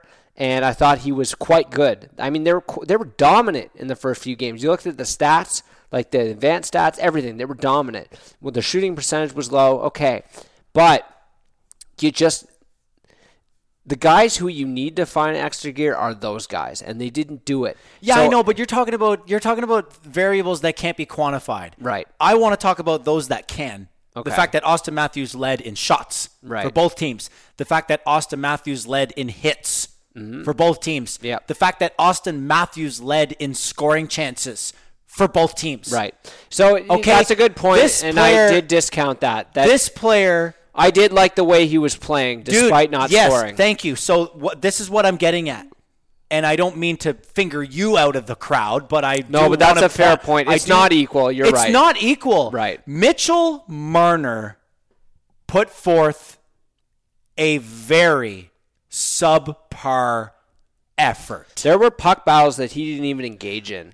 Oh my God! There's the one play where he went up the boards and it was like the puck was behind him and he turned the wrong way and then just waved his stick out at like. That was the other thing was the forechecks died in the last few games. Dude. The flybys with the old stick dangle. I was just gonna say Holy shit. there was one play I don't even remember if it was 6 or 7. I feel like it wasn't 7 because I was more invested in the game, so it must have been 6. Where a Montreal player was skating down the wing. He wasn't flying. I think he just got the puck at a standstill and then started north. And Mitch came in and he had way more speed. He could have laid like a hit or he could have done something. But he literally just went meh, meh, meh, meh, with the stick. Like just kind of threw the stick out like, oh, I'm going to steal it. Oh, I'm going to steal it. And then just skated right past him. practice stuff. I'm going to steal it off Stuff you. you do in practice. You just throw the fake Well, stick there. it's and- kind of the smart play. Like if I know, well, if I you know you're that- forcing him into something. yeah, if I know that you're going to move it, and you know how you do that you do that Hail Mary thing where you go behind your back and see if you might be able to deflect the pass or something. That was pretty much it. Like he skated up to him and then he just waved at him and then he skated right past. And I said out loud, "That's the problem." Like that exact moment was the problem because not one player in a red, white, and blue jersey was about to let any player in a white and blue jersey move anywhere without feeling it. Like getting in their way at least at minimum. Make them know you're there. Yeah. And that's all it is. So as it relates to Marner and Matthews, so I deleted my socials for 2 days after Saturday. Oh, everything. nice. It was a detox of Well-deserved sorts break. while I reflected on my emotional state regarding the team. Ultimately, I come back for Monday, Game 7. I actually rather enjoy it. I tell the boys I'm very calm. Some of the other guys were like getting fired up, and I was like, sorry, guys, you're not firing me up. Like, it just ain't happening. There was nothing exciting about that game. So anyways, but the one thing that I've done since I went back onto social is, A, be rational, I think. I think I've been very rational. And B, I've defended Austin Matthews. And I don't necessarily want to go on record and be like, Matthews doesn't deserve any blame. He's the best, blah, blah, blah. But I do wish to separate the Matthews and Marner lump because I don't think it's deserved. And I heard the boys on Overdrive on Tuesday, which would have been obviously their first show. Breaking down. I think they led off the show with "Hello, darkness, my old friend," right? And I like the show, but the moment that Hazy B said that Matthews and Marner played terrible, and then I think O-Dog followed it up by saying their efforts were embarrassing. Like, if I could have driven to the station, I would have to bust in or whatever and be like, what the fuck? Like, Matthews' effort was not in question. Right. Matthews played a complete 200-foot game. It The was amount more- of times that yeah. he was in his own zone helping. Yeah. I'd have to take off both shoes and then some. Yeah. Like, he played a good game. He was a dangerous-looking player that couldn't shoot it in the net. And yes, you can bring that to me all day long, and he's the scorer, and he's supposed to do all that. But my gripe is with the effort level of the team. And I fully believe, and I will always believe, that Matthews' efforts, even in games 5, 6, and 7, where the team collectively didn't have it going, I don't lump Matthews in there. Right. because I don't think he deserves that, because he laid the body and the stats show it. He fired the puck and the stats show it. He defended in his own zone and the stats show it. Mm-hmm. And people are giving him shit after shit, and they're telling him that it's him and Marner. Like, this is the kind of stuff that is going to drive this guy out of town. Nothing is going to drive Marner out of town, because he wants to be here. As much as you want to say he didn't want it, he's a fucking baby, whatever you want to say about this guy, he wants to be here. Yeah. And we, as fans, we should want Austin Matthews to be here. Yep. And we shouldn't be telling him through our social media mediums that he played like garbage, because I don't think he played like garbage. I am actually fully okay with the way Austin Matthews played in this entire series from start to finish, and I will stand by that until the fucking day I'm done. No, that's fair. You got me on board, and it wasn't fair necessarily to lump the two together, because you're right. Like, the way he played the game, I don't necessarily have a problem with. Well, I guess what ultimately ends up being the problem is that he only scored one goal, and that's the one. He's got to score. That's the one thing that you have to hold on to out of this series, is that part of the reason why they lost is because he didn't produce at the rate that was expected of him. You also have to lead by example, right? And he did that. He did. Did play. Mitchell Marner lead by example? Not even close. Not even close. Mitch Marner should, at the very least, lose his A. Oh, I would be publicly taking it off his sweater and stitching on Jake Muzzin's or Zach Hyman's if he comes back pick or one. something. But that is not a leader.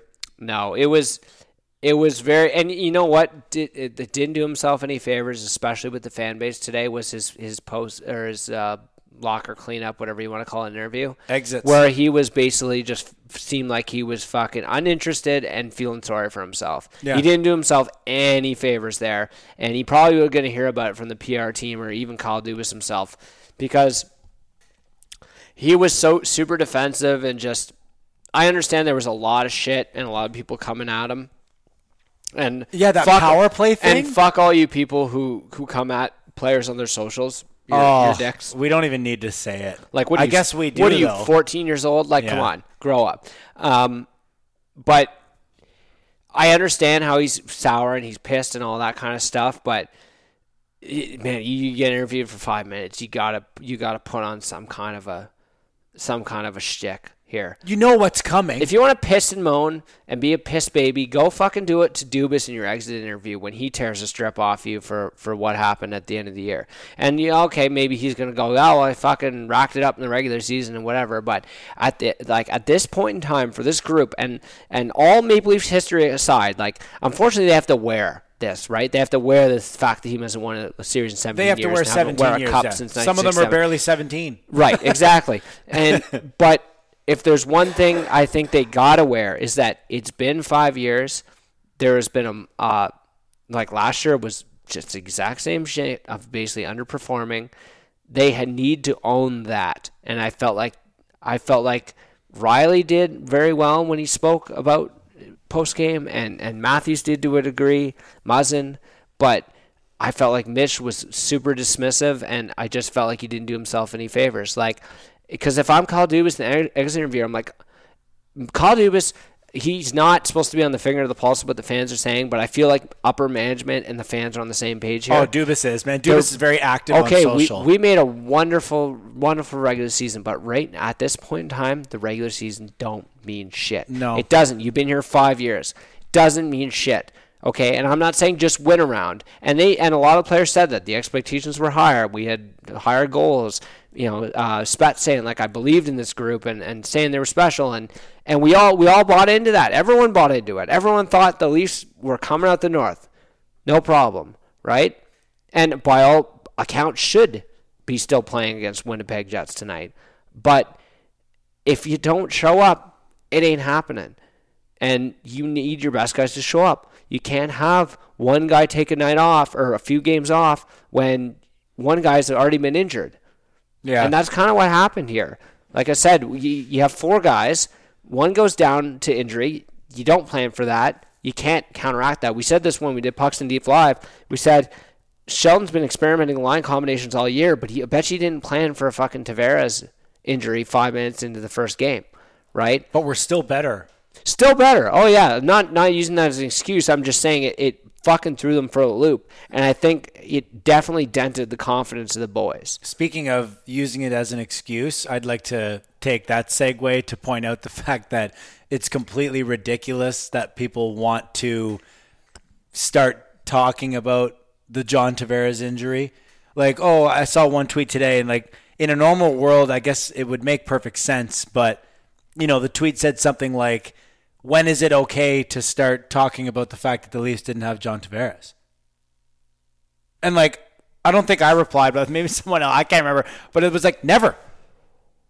Yeah. It's never okay. Ultimately. Because they responded by being dominant.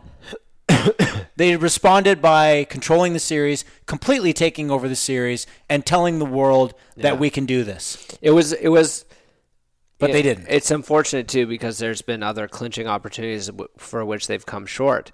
Obviously, 2 games against Boston, 1 game against Boston the previous year, and 1 game against Columbus. And then obviously 3 against Montreal. There should be a separate stat, by the way, for elimination games that aren't 7. Like chances where only you had chances to eliminate. Because then in that case, I think there's 3 total. Yeah, so because it's in those other games, it was like they weren't the favorites. It was like there was good for them to be there, basically, right? But with this, it was like what is it? Like 95% of the job was done. I know. All they had to do was fucking clean up the last 5. 2 games in a row, you had about a period of being a goal away combined. Yeah. It's so shitty that, really, like you said, it does actually come down to a bounce or 2 or a play or whatever the fuck, or a terrible turnover by Galchenyuk. Excuse me. Right. But yeah, it's just tough to think it ends up coming down to that, and you can't imagine how it eats at them because us fans, you see the reactions and the emotions and stuff with the fans and how they feel, how the players feel about it, because they're the ones who have to get over it. And we've spoke about this on the show before, and I think after the last time they had that abysmal showing against Columbus last year where you're like, your job as a pro athlete to fucking dust your shoulder off and move on, because you can't get hung up on it. But if you don't you can't just forget it though either. No, because of course when you're not. going in to Game 7 next year in the first round of the playoffs, you got to remember all those fucking Game 7s and be like, hey, you can't just put it all out. Dude, like, what are those you- games were shit, forget it. You have to remember it to use it as motivation. What are you even going to do if we're in Game 7 next year in the first round? Oh, man. What will you even do? I don't know. That'll be a tough one. So speaking about what would you even do, the man of the hour, Kyle Dubas. What do you do? You're Kyle Dubas today, June 2nd, 7:32 p.m. First things first, I ink Spezza to another contract, and then I get to work on Zach Hyman. Hyman first. Maybe even. Hyman first. Maybe even, because if you're going to be $1 million over, then I Like guess the Spezza's negotiations gone. need to start immediately. And what do you want? Like, what are you actually asking? It's like when you go to the dealership and the fucking brand new car you want is $48,000, and you're like, well, we all know that I'm not paying $48,000. It's a fucking car dealership. What do you actually want? Mm-hmm. So break through that wall. What do we actually need to give you to stay here? And that question probably won't be able to be answered until well after free agency starts. Yeah, because we're gonna need. We are going to be in limbo here for a while. Because we're gonna see if Frederik Andersen walks, which ultimately seems to be the consensus here. No, but I mean from Hyman's camp, right? Like they're going to want to wait and see what the offers are, because if there's an offer that comes in and it's 5.5 times 5, I think that's a lot more, both on term and money, than Kyle Dubas is willing to give him. I think Hyman's 29 now. Are you willing to offer him 5 years? Someone will, though, to get him for the next. Someone will to get him for the next 3 to 3. 4. Yeah. Exactly. But we won't be able to do that. They'll be able to go higher term, and even higher dollar probably. Because it's UFA, and people spend stupid money on UFA. A guy like Zach Hyman, who probably at best should get 3 times 4.5. That's the deal for Hyman. Right. 3 times 4.5. But he will get 5 times 5.25 because free agency. Right. And then we will lose the player. And Yeah. it's absolutely devastating. So how do you get in front of that? I think you just need to clear up as much cap space as you can, but you also have your number. And you're like, hey, if we spend this much on Hyman, max, we have this much for everything else, we can live with that. And you pitch him your best shot, and then you let him know the offer's on the table. I think that's all you can do. But dude, he plays first line. Oh, yeah. But They tried to bury him on the third. I fully believe that they tried to bury him on the third to maybe lessen the significance of his argument to say, not only do I deserve more money because I'm an integral part of the team, I actually flank your Rocket Richard winning player who earns whatever Matthews earns. I don't even know, 11 fucking half, you know, whatever. Yeah, like so he has a huge argument to say, are you literally going to give me peanuts next to the gold mine that I helped create? Yeah. Because I'm telling you, not to take anything away from Austin Matthews, you know how much I love him. I fully believe that Zach Hyman is a huge, huge factor in Austin Matthews' success dating back to their rookie season. And the way I feel about it, too, is that the Leafs not only need Zach Hyman if they're going to be successful in the playoffs, but they need like 3 more of them. You're right. So Blake Coleman. It's a bad start if you can't retain him, because then you're not only looking for your 3 Zach Hymans, you're looking for 4, right? So they're going to have to, like I'm talking about, like, you know, who they should be, type of players that they should be targeting as their quote unquote plugs for next year.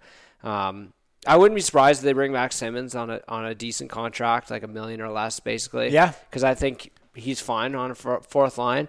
I think they might lean a little faster on the bottom 6. I know they had a lot of speed in Engvall and Mikheyev, but outside of those guys, not really. A bit out of Kerfoot when he was down there, but yeah. I think they might look for a bit more speed there with the hopes of a some potential more offensive output. Throughout the year, it's not as if they got abysmal numbers of their bottom 6, but when push came to shove and your top guys weren't going, they sure as fuck weren't scoring either. So it made it pretty tough. So, I mean, there's so many ways that Dubas could go here. Yeah, I just see it as more of, like, I know lots of people are saying, oh, you got to blow it up and trade Marner and stuff, and obviously Marner's the most tradable, and I wouldn't be shocked if he got traded. It would be, huge news to be a blockbuster of sorts, but come on, it's a very high risk. Did you just say you maneuver. wouldn't be shocked? No, I don't think I would, just because of what he's done, and yeah, but think about the general manager. It almost you think goes. Kyle Dubas is going to trade Mitch Marner? I don't think he is. I would be shocked. But I would not be shocked in that it would be similar to the Kadri situation where it's like fans are asking for it. No, this guy's fucked us. Like, if you think about the last 2 playoffs, Mitch Marner has been a ghost, and that it's just like, all right, we've seen what you can do here. And yeah, but dude, we're not a fan. Then, I'm gonna hate myself for saying this. I'm gonna say it anyway. You learn from this. You hit the off season and you tell Intact Insurance to shove it. And you hit the gym and you hit the ice and you fly down with your buddy, Papi, Tony, Mustachio. You fly wherever he's flying and you meet up with Connor McD and you dangle around and you become a better professional. Because at this point in time, the only thing that Mitch Marner needs to work on right now is his ability to actually be a true pros pro. Right. Dedicate. Right. Put your life into your craft. Because earlier you said that you didn't think that Mitch Marner had it. And I'm glad I'm coming back to this because I had a rebuttal and I forgot it. Now I remember. I agree with you that he may not have that gene, that Right. clutch gene or whatever you want to call it. I think the best way that I would describe Mitch Marner, from not knowing him at all, but just watching him play and even watching his early highlights from when he was little and then in junior, I would say that Mitch Marner is so comfortable and used to being the best hockey player on the sheet Right. at all times. So all growing up through and everything when drafted, superstar stud, he's the best player. Like, you just give the puck to that guy, I guess he was 93 back in the day when he was little. Like, give it to 93 and he'll bear it. And he was the best player on the ice. And then when the playoffs roll around and everyone literally gives 110%, the sports cliche, it's actually true. There's giving it your all, and there's giving it even more than you actually have. Yeah. Give it everything. Doing and shit then you wouldn't some. normally do. And that doesn't happen from Mitch. Mm-hmm. And it hasn't happened in the past, and it didn't happen this year. And call me crazy or call me insane, Captain Insano, if I believe that Mitch Marner can change and can start bringing it on another level. Maybe he just needs to grow up a bit, because and honestly, this is the off season to do it. Given the way he plays the game and I understand he's likable and he's jovial and all that kind of fun stuff. And look at Mitch, he's like a kid, blah blah. But grow up. His attitude, and I'm talking his attitude. So I mean his attitude in his profession towards the game, and especially based on the way he reacted today and how defensive he was and how butthurt he sounded. His attitude is to me personally a problem. And like, whether the players like him or not, I could see that being a problem in the dressing room, that kind of attitude, because not so much on how maybe other people feel about it, but what it does. That guy's got an A on his jersey, okay? What it does to the guys around you, right? Like, how it rubs off on people, I guess, is what would concern me. And like, it doesn't help his public image either. No, it doesn't. And especially, you want to go squeeze the team for every fucking dollar. Man, they're going to be loaded up and ready to pile onto you when shit hits the fan, like it just did. And, oh no, you happen to be like the poster boy wearing the fucking bullhorns or whatever you want to call it at the end of this debacle of a series. Yeah, I mean, like I said, call me crazy or insane or whatever you want, but as much as I seemed to briefly profess my resignation as a fan, and I would like to clarify that it was never a resignation as a fan. My feelings are being partially resigned. My emotions are, partially being withdrawn. So, when I was, let's call it 10, I feel like 10 is a good age to say that, like, that's when I became, like, actually invested. Like, I love the team more than I love some of my family members. I love the team. I love them so much. It's my team. Like, I use the pronouns. Right. We, right? It was taken from me in that moment, right? And I don't really know how it'll come back, but I can tell you for sure that next year when the playoffs roll around, I'll definitely be all in, so to speak. I'll probably be able to jersey up again. Mm-hmm. Like, I didn't jersey up for Game 7. I reluctantly jerseyed up. It was the first time. It was the first time that I did not jersey up. I didn't have it on. And now I know why they lost. And it was, yeah, sure. But it was kind of like that it was another like validation moment where it's like, I'm just watching this game as a general fan of the team instead of what I used to do, which was watch the game like a member of the team, like the way I would imagine John Tavares might be watching the game. He actually is a member of the team, and he's way less emotional than you. Yeah, he most definitely is. So it'll be a really interesting off season. But what I can tell you is, I am excited for the changes to be made in the offseason. And I also am excited and I hope that we do, in essence, run it back with minor tweaks, bottom six, fill out the D, get a nice... the D was great. Get a nice cheap... Good storyline this year, even in the playoffs. Right? Get a nice cheap B backup for Jack, and Jack gets to come into the next year with a fucking great team, the same team as last year, basically. Few new faces, a few young faces, maybe a guy like Nick Robertson elevates. Obviously, I think he's got the skill to potentially challenge for a Calder.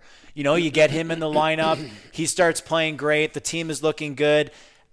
I might have to delete my socials and just do the shows with you next year come playoff time, because one thing that I've always struggled with, and I think I will always continue to struggle with, even though I profess to have emotionally removed myself a little, I'll always struggle with those toe-to-toe fans. Right. Those negative Nancys, we're going to lose, and then when they lose, they toe-to-toe. Well, at the end of the day, what's the fun in that, right? There's no fun in being a fan. Like, again, you're hate watching them, and you don't, and to me, you don't actually like the team or enjoy watching the team. It's like, we've been privileged to watch Austin Matthews and a great team for a good few years, I would say. And it's just ultimately disappointing because I think we were all on board. We all bought in. We're like, this is different. It's going to be different. The result's the same, but we can't be like, oh, well, last year's team and this year's team's the same. They were far from the same. No. Right? Far from the same. Last year's team played way better. We can't spin the narrative into the Leafs are the same, even if it's 1982 or 2002 and 2022. But that's what we do, right? Like we create storylines, we create narratives, we carry baggage as fans, and we can't help but think like, well, it's just the same as it ever was. But this wasn't the Kessel Leafs. Like those guys were limping around and were fortunate to be where they were. James Reimer pulled a Hamburglar. Yeah, like the Leafs of this year had expectations on them. That's why it stings so bad now. And we've gotten accustomed to having a team where there's some expectations around them. And that the expectations aren't going to be any different next year. I just think fans are going to be less willing to buy in. I think we're going to be reluctant. Very reluctant. Like, it's going to be, you won the President's Trophy and first in the division, better than Tampa, and swept Boston the season series. Good for you. Talk to me in round 2, buddy. Yeah. Yeah. Just as long as you're open for business in round 2, I guess. But then, we even said that this year, round 2 wouldn't be defined as success. No, definitely not. And now, in hindsight, I would have taken it. I would have taken it. And I would have taken it, and I already knew that. But I knew it wouldn't be a success in the grand scheme of things, right, given the expectations and all that. Right. But, yes, I would have taken it because it just wouldn't have given us it would have been one last meme coming our way, on a regular basis. And really now, I guess the pinnacle of Leaf fandom is right now, because of what's happened over the last few years and in the last 10 years and the last 60 years or whatever it's been, is that they're literally not only the laughing stock of the NHL, but they're like laughing stock of professional sports right now. I know. Like they are this story. But they were before when they were in the basement. And now we're reliving it all again. Now they're a good team, and they're still the laughing stock, not only of the NHL, but the sporting world. And that's a whole new level of shit that the players are going to feel. But so, man, you got Stephen A. Smith ripping the Leafs. I know. The Dallas Cowboys, the guy knows NHL. Nothing Dallas Cowboys of Canada. Nothing about hockey, but yet it's so click-worthy, we'll call it. Will you or will you won't accept the notion that I'll put forth to you right now, that this loss will only make the victory even sweeter. Oh, I'll probably cry. It's not even. Oh, I would have cried. Before this. I was year. already thinking about like because they were close. I'm like, man, if they win the series, like I'm just gonna be so fucking happy. Like, and I'll take it to the bank. And if they lost next round of a sweep, I'd be like, well, we got one. Well, we got over the hump. Though. Even though it was like it really again not a success necessarily, but we'll call it an emotional success, an or exhale, or like a meaningless success, we'll call it. A moral victory. A moral victory, which in sports mean jack shit. But right. for us loser fans, it certainly takes on a life of its own and means something to you at the end of the day. But honestly, like, can't feel like a bigger loser than the goddamn Maple Leafs right now. No. Those guys are losers. Like, this is pro sports. And if you don't accomplish anything when it counts, nobody gives a fuck, right? So you talked about losers and, being a Leaf fan. Earlier, I brought up social media, and I kind of wanted to just touch back on that quickly because I had more on that when you started going off about Carey Price, and I didn't want to stop you because you did twice now in this episode. You did a good job to actually give Montreal credit. I haven't even said it out loud. No. I don't think, yeah. And fine, they deserve credit and all that fun stuff. They played great. They did their job. But at the same time, we didn't do ours. Mm-hmm. So whatever. But you talked about losers.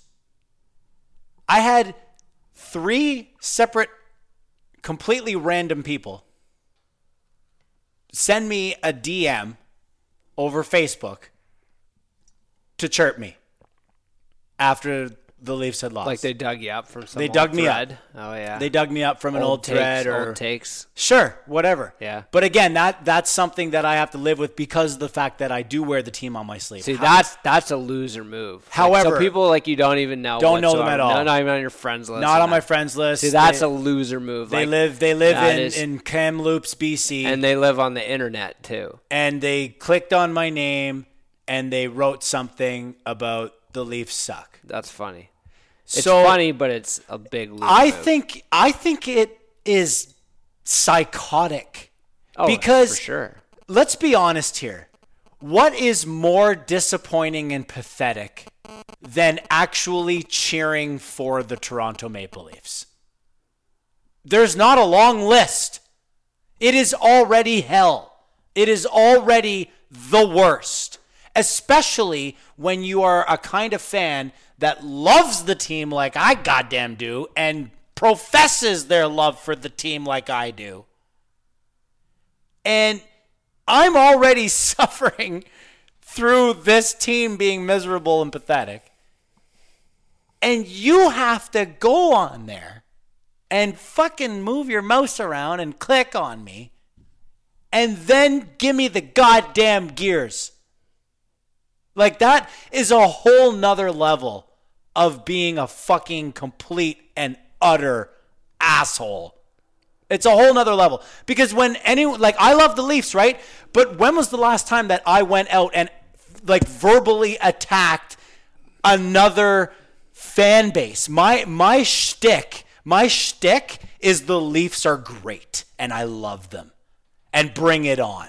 Leafs are the best, Kyle Wellwood, or whatever, you know? Like, I don't go overboard and say they're going to win the goddamn cup all the time, but I love to, get in there and just say goalies go. Like, sometimes I just type GLG, and then there's 187 comments after GLG, because I do believe that I have established a bit of a presence, and people are like, oh, there's that fucking Josh Coley guy on Facebook. Like, he's always got something to say. But what I always have to say is always just pro-Leafs. It's very, very, very rarely anti your team, unless you brought it up first. Right. Then I'll go at you. I find that crazy, though, that somebody actually take the time of, like, remembering you or, like, bookmarked you and, like, I'm going to get this guy when the Leafs inevitably lose in the playoffs this year. But they lose every year. Like, what are you doing, man? Like, I'm already miserable. Like, what are you doing, though? Well, I just think it's ridiculous, though. Like, I don't know who has the fucking time for that. I have the time because I like to go on there and, like I just told you, I like to go on there. there. No, but I mean the time to actually be like, hey, yeah, this guy pissed me off here on that TSN article. It's like, I remember Got his name booked when the Leafs lose this year inevitably, which they will, and that's a pretty safe bet. I'm going to fucking get him. And I'm going to tell him about how bad the Leafs are, and I'm going to make him feel like shit. One of the guys that messaged me sent me like 18 fucking memes. Wow. It was just like meme. I didn't get to see them all because it was Like, in how my many- spam so folder. I say like how much time you have on our hands. Like how many people do you think he did that to? Because it couldn't have just been you. Oh no, of course not. But he probably has actual friends and family members and coworkers. I don't that think like the this Leafs. person That's has fair. friends or coworkers. But that's or fair fam- though. Like if you want to go, I don't think this guy has actual friends. If he had actual friends, he wouldn't be messaging you fucking randomly on Facebook. But even someone like a that tool. I do have on Facebook, but I haven't talked to them in forever. Like they added me from a mutual friend, and I'm like, yeah, I know who this person is. Maybe so just fine, people you know? just like to go on and spam that shit. Like they had to send me one. I wasn't even aware that they knew that I liked the Leafs. I mean, I guess I have it in my profile when you click on it or whatever, but like I've never been in front of this person or in this person's ear and talking about the Leafs and talking about how good they are and talking shit about your team. I don't do any of that. But yet we all collectively just get dunked on. Dunk after dunk after dunk, fucking postered. You guys are down on the ground, fucking postered. We haven't even won a series. I don't understand where that desire comes from to make everyone feel extra pain. I think it's terrible. Like I've never done it. Sens fans I know that love to chirp the Leafs. I've never given it to them. I gave it to them back when we used to beat them. But that's different. We're playing them though. That reminds me. You talk about the early 2000 Sens when the Leafs beat them 3 years in a row. Yes. Are the Leafs the early 2000 Senators right now? Because it sure looks that way. Remember what we used to say about Ottawa when the Leafs done? No heart, no grit. Fucking can't get it done when it counts. And we had the heart. Great regular season team. All these talented guys are bums in the playoffs. Hossa. Remember we called 100 points. Hossa? Playoff bust.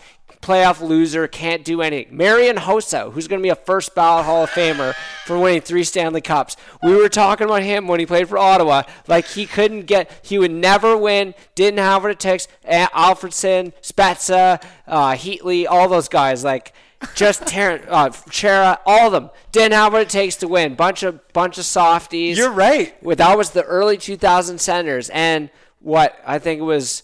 After the Leafs finally didn't beat them, they went to the conference finals.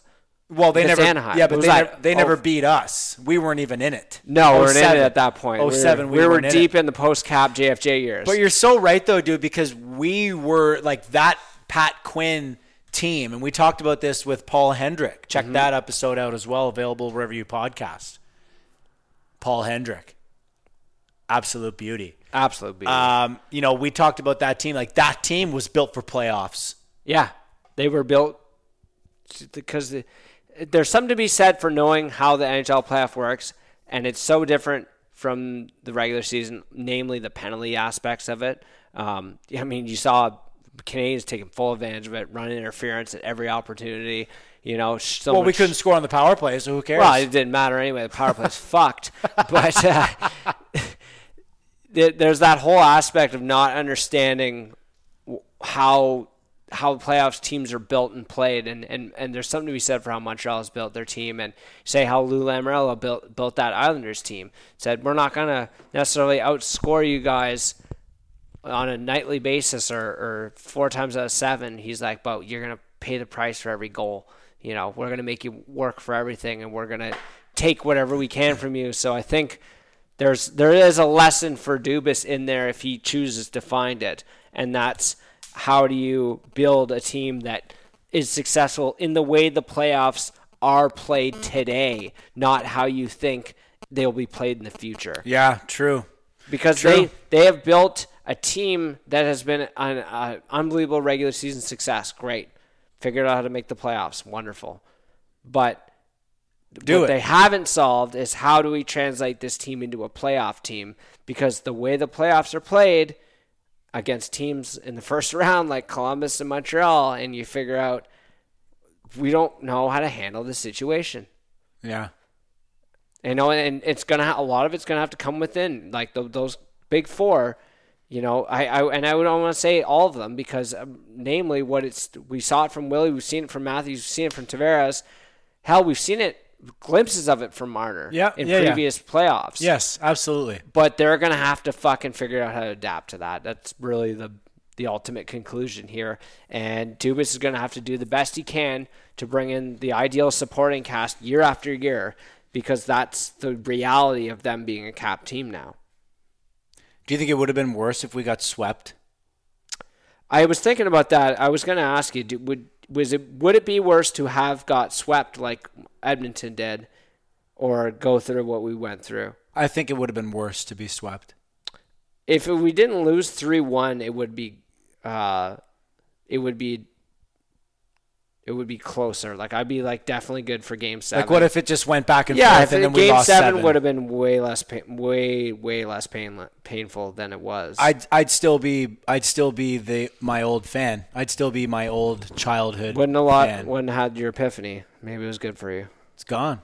I don't know if it's good for me though. I'm kind of sad about it. Like now that I've openly told the world. I was sad that I wasn't excited for that game because normally I'd be fucking all on board, and I wasn't having it. Well, man, you saw my videos of me by the road for Game 6. Like I could not have been more jacked up. And with the way they were, but the way that they played in Game 6, it was like I said, foregone conclusion. It just felt like they had already lost. Like, but they didn't. They didn't. They had a chance. I just knew they were gonna. I can't believe we're doing this again. I guess I'm so used to being disappointed in like the most unfathomable ways that it was unsurprising, and like I was just ready for it. I was just ready this time. So, on that note, are you ready to wrap it? Yeah, let's wrap it up. We've been doing this for 3 hours or something. No, only 2. Only 2. That's up there. It's not bad. I thought it would be longer to be completely I'm actually honest. tired now. Like I'm like physically and emotionally spent. So I don't even think we got to all of it. Like I was really pumped and looking forward, and maybe not because we had literally no notes. We didn't need notes today. No, I guess not. It's not as if there was a shortage of things to talk about. It's not like we need to like, all right, what are we doing here? It's when we're kind of all over the place. Like definitely revisited topics throughout, but I think so. But I'm definitely spent. Like I got it out of my system here. All right. Well, this show had 2 topics. All right. This episode 83. Pucks in Deep podcast. It's a wrap. Thanks for joining us. This one is for Randy.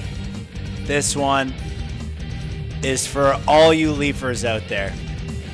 There's not much that we can say, but what we can say is that you should tune in to the Pucks in Deep podcast. You should follow the Pucks in Deep podcast on Twitter @PuckPod, @LesGoAdam, @Coleman42. Follow us on Facebook as well. Find us Pucks in Deep Podcast on Facebook. Who knows? Maybe we'll drop a surprise video for you guys. Maybe we'll go live at some point in the summer. There's hockey. There's still hockey. Our videos did very well. There's still hockey to be watched and talked about, so you can count on us to be here, and we always enjoy hearing from you guys, and really appreciate all of the support. You guys listening, we'll keep her going. For you Leafers out there, just keep on believing. Keep going because it's hope and despair. That's all we get. See you when we see you.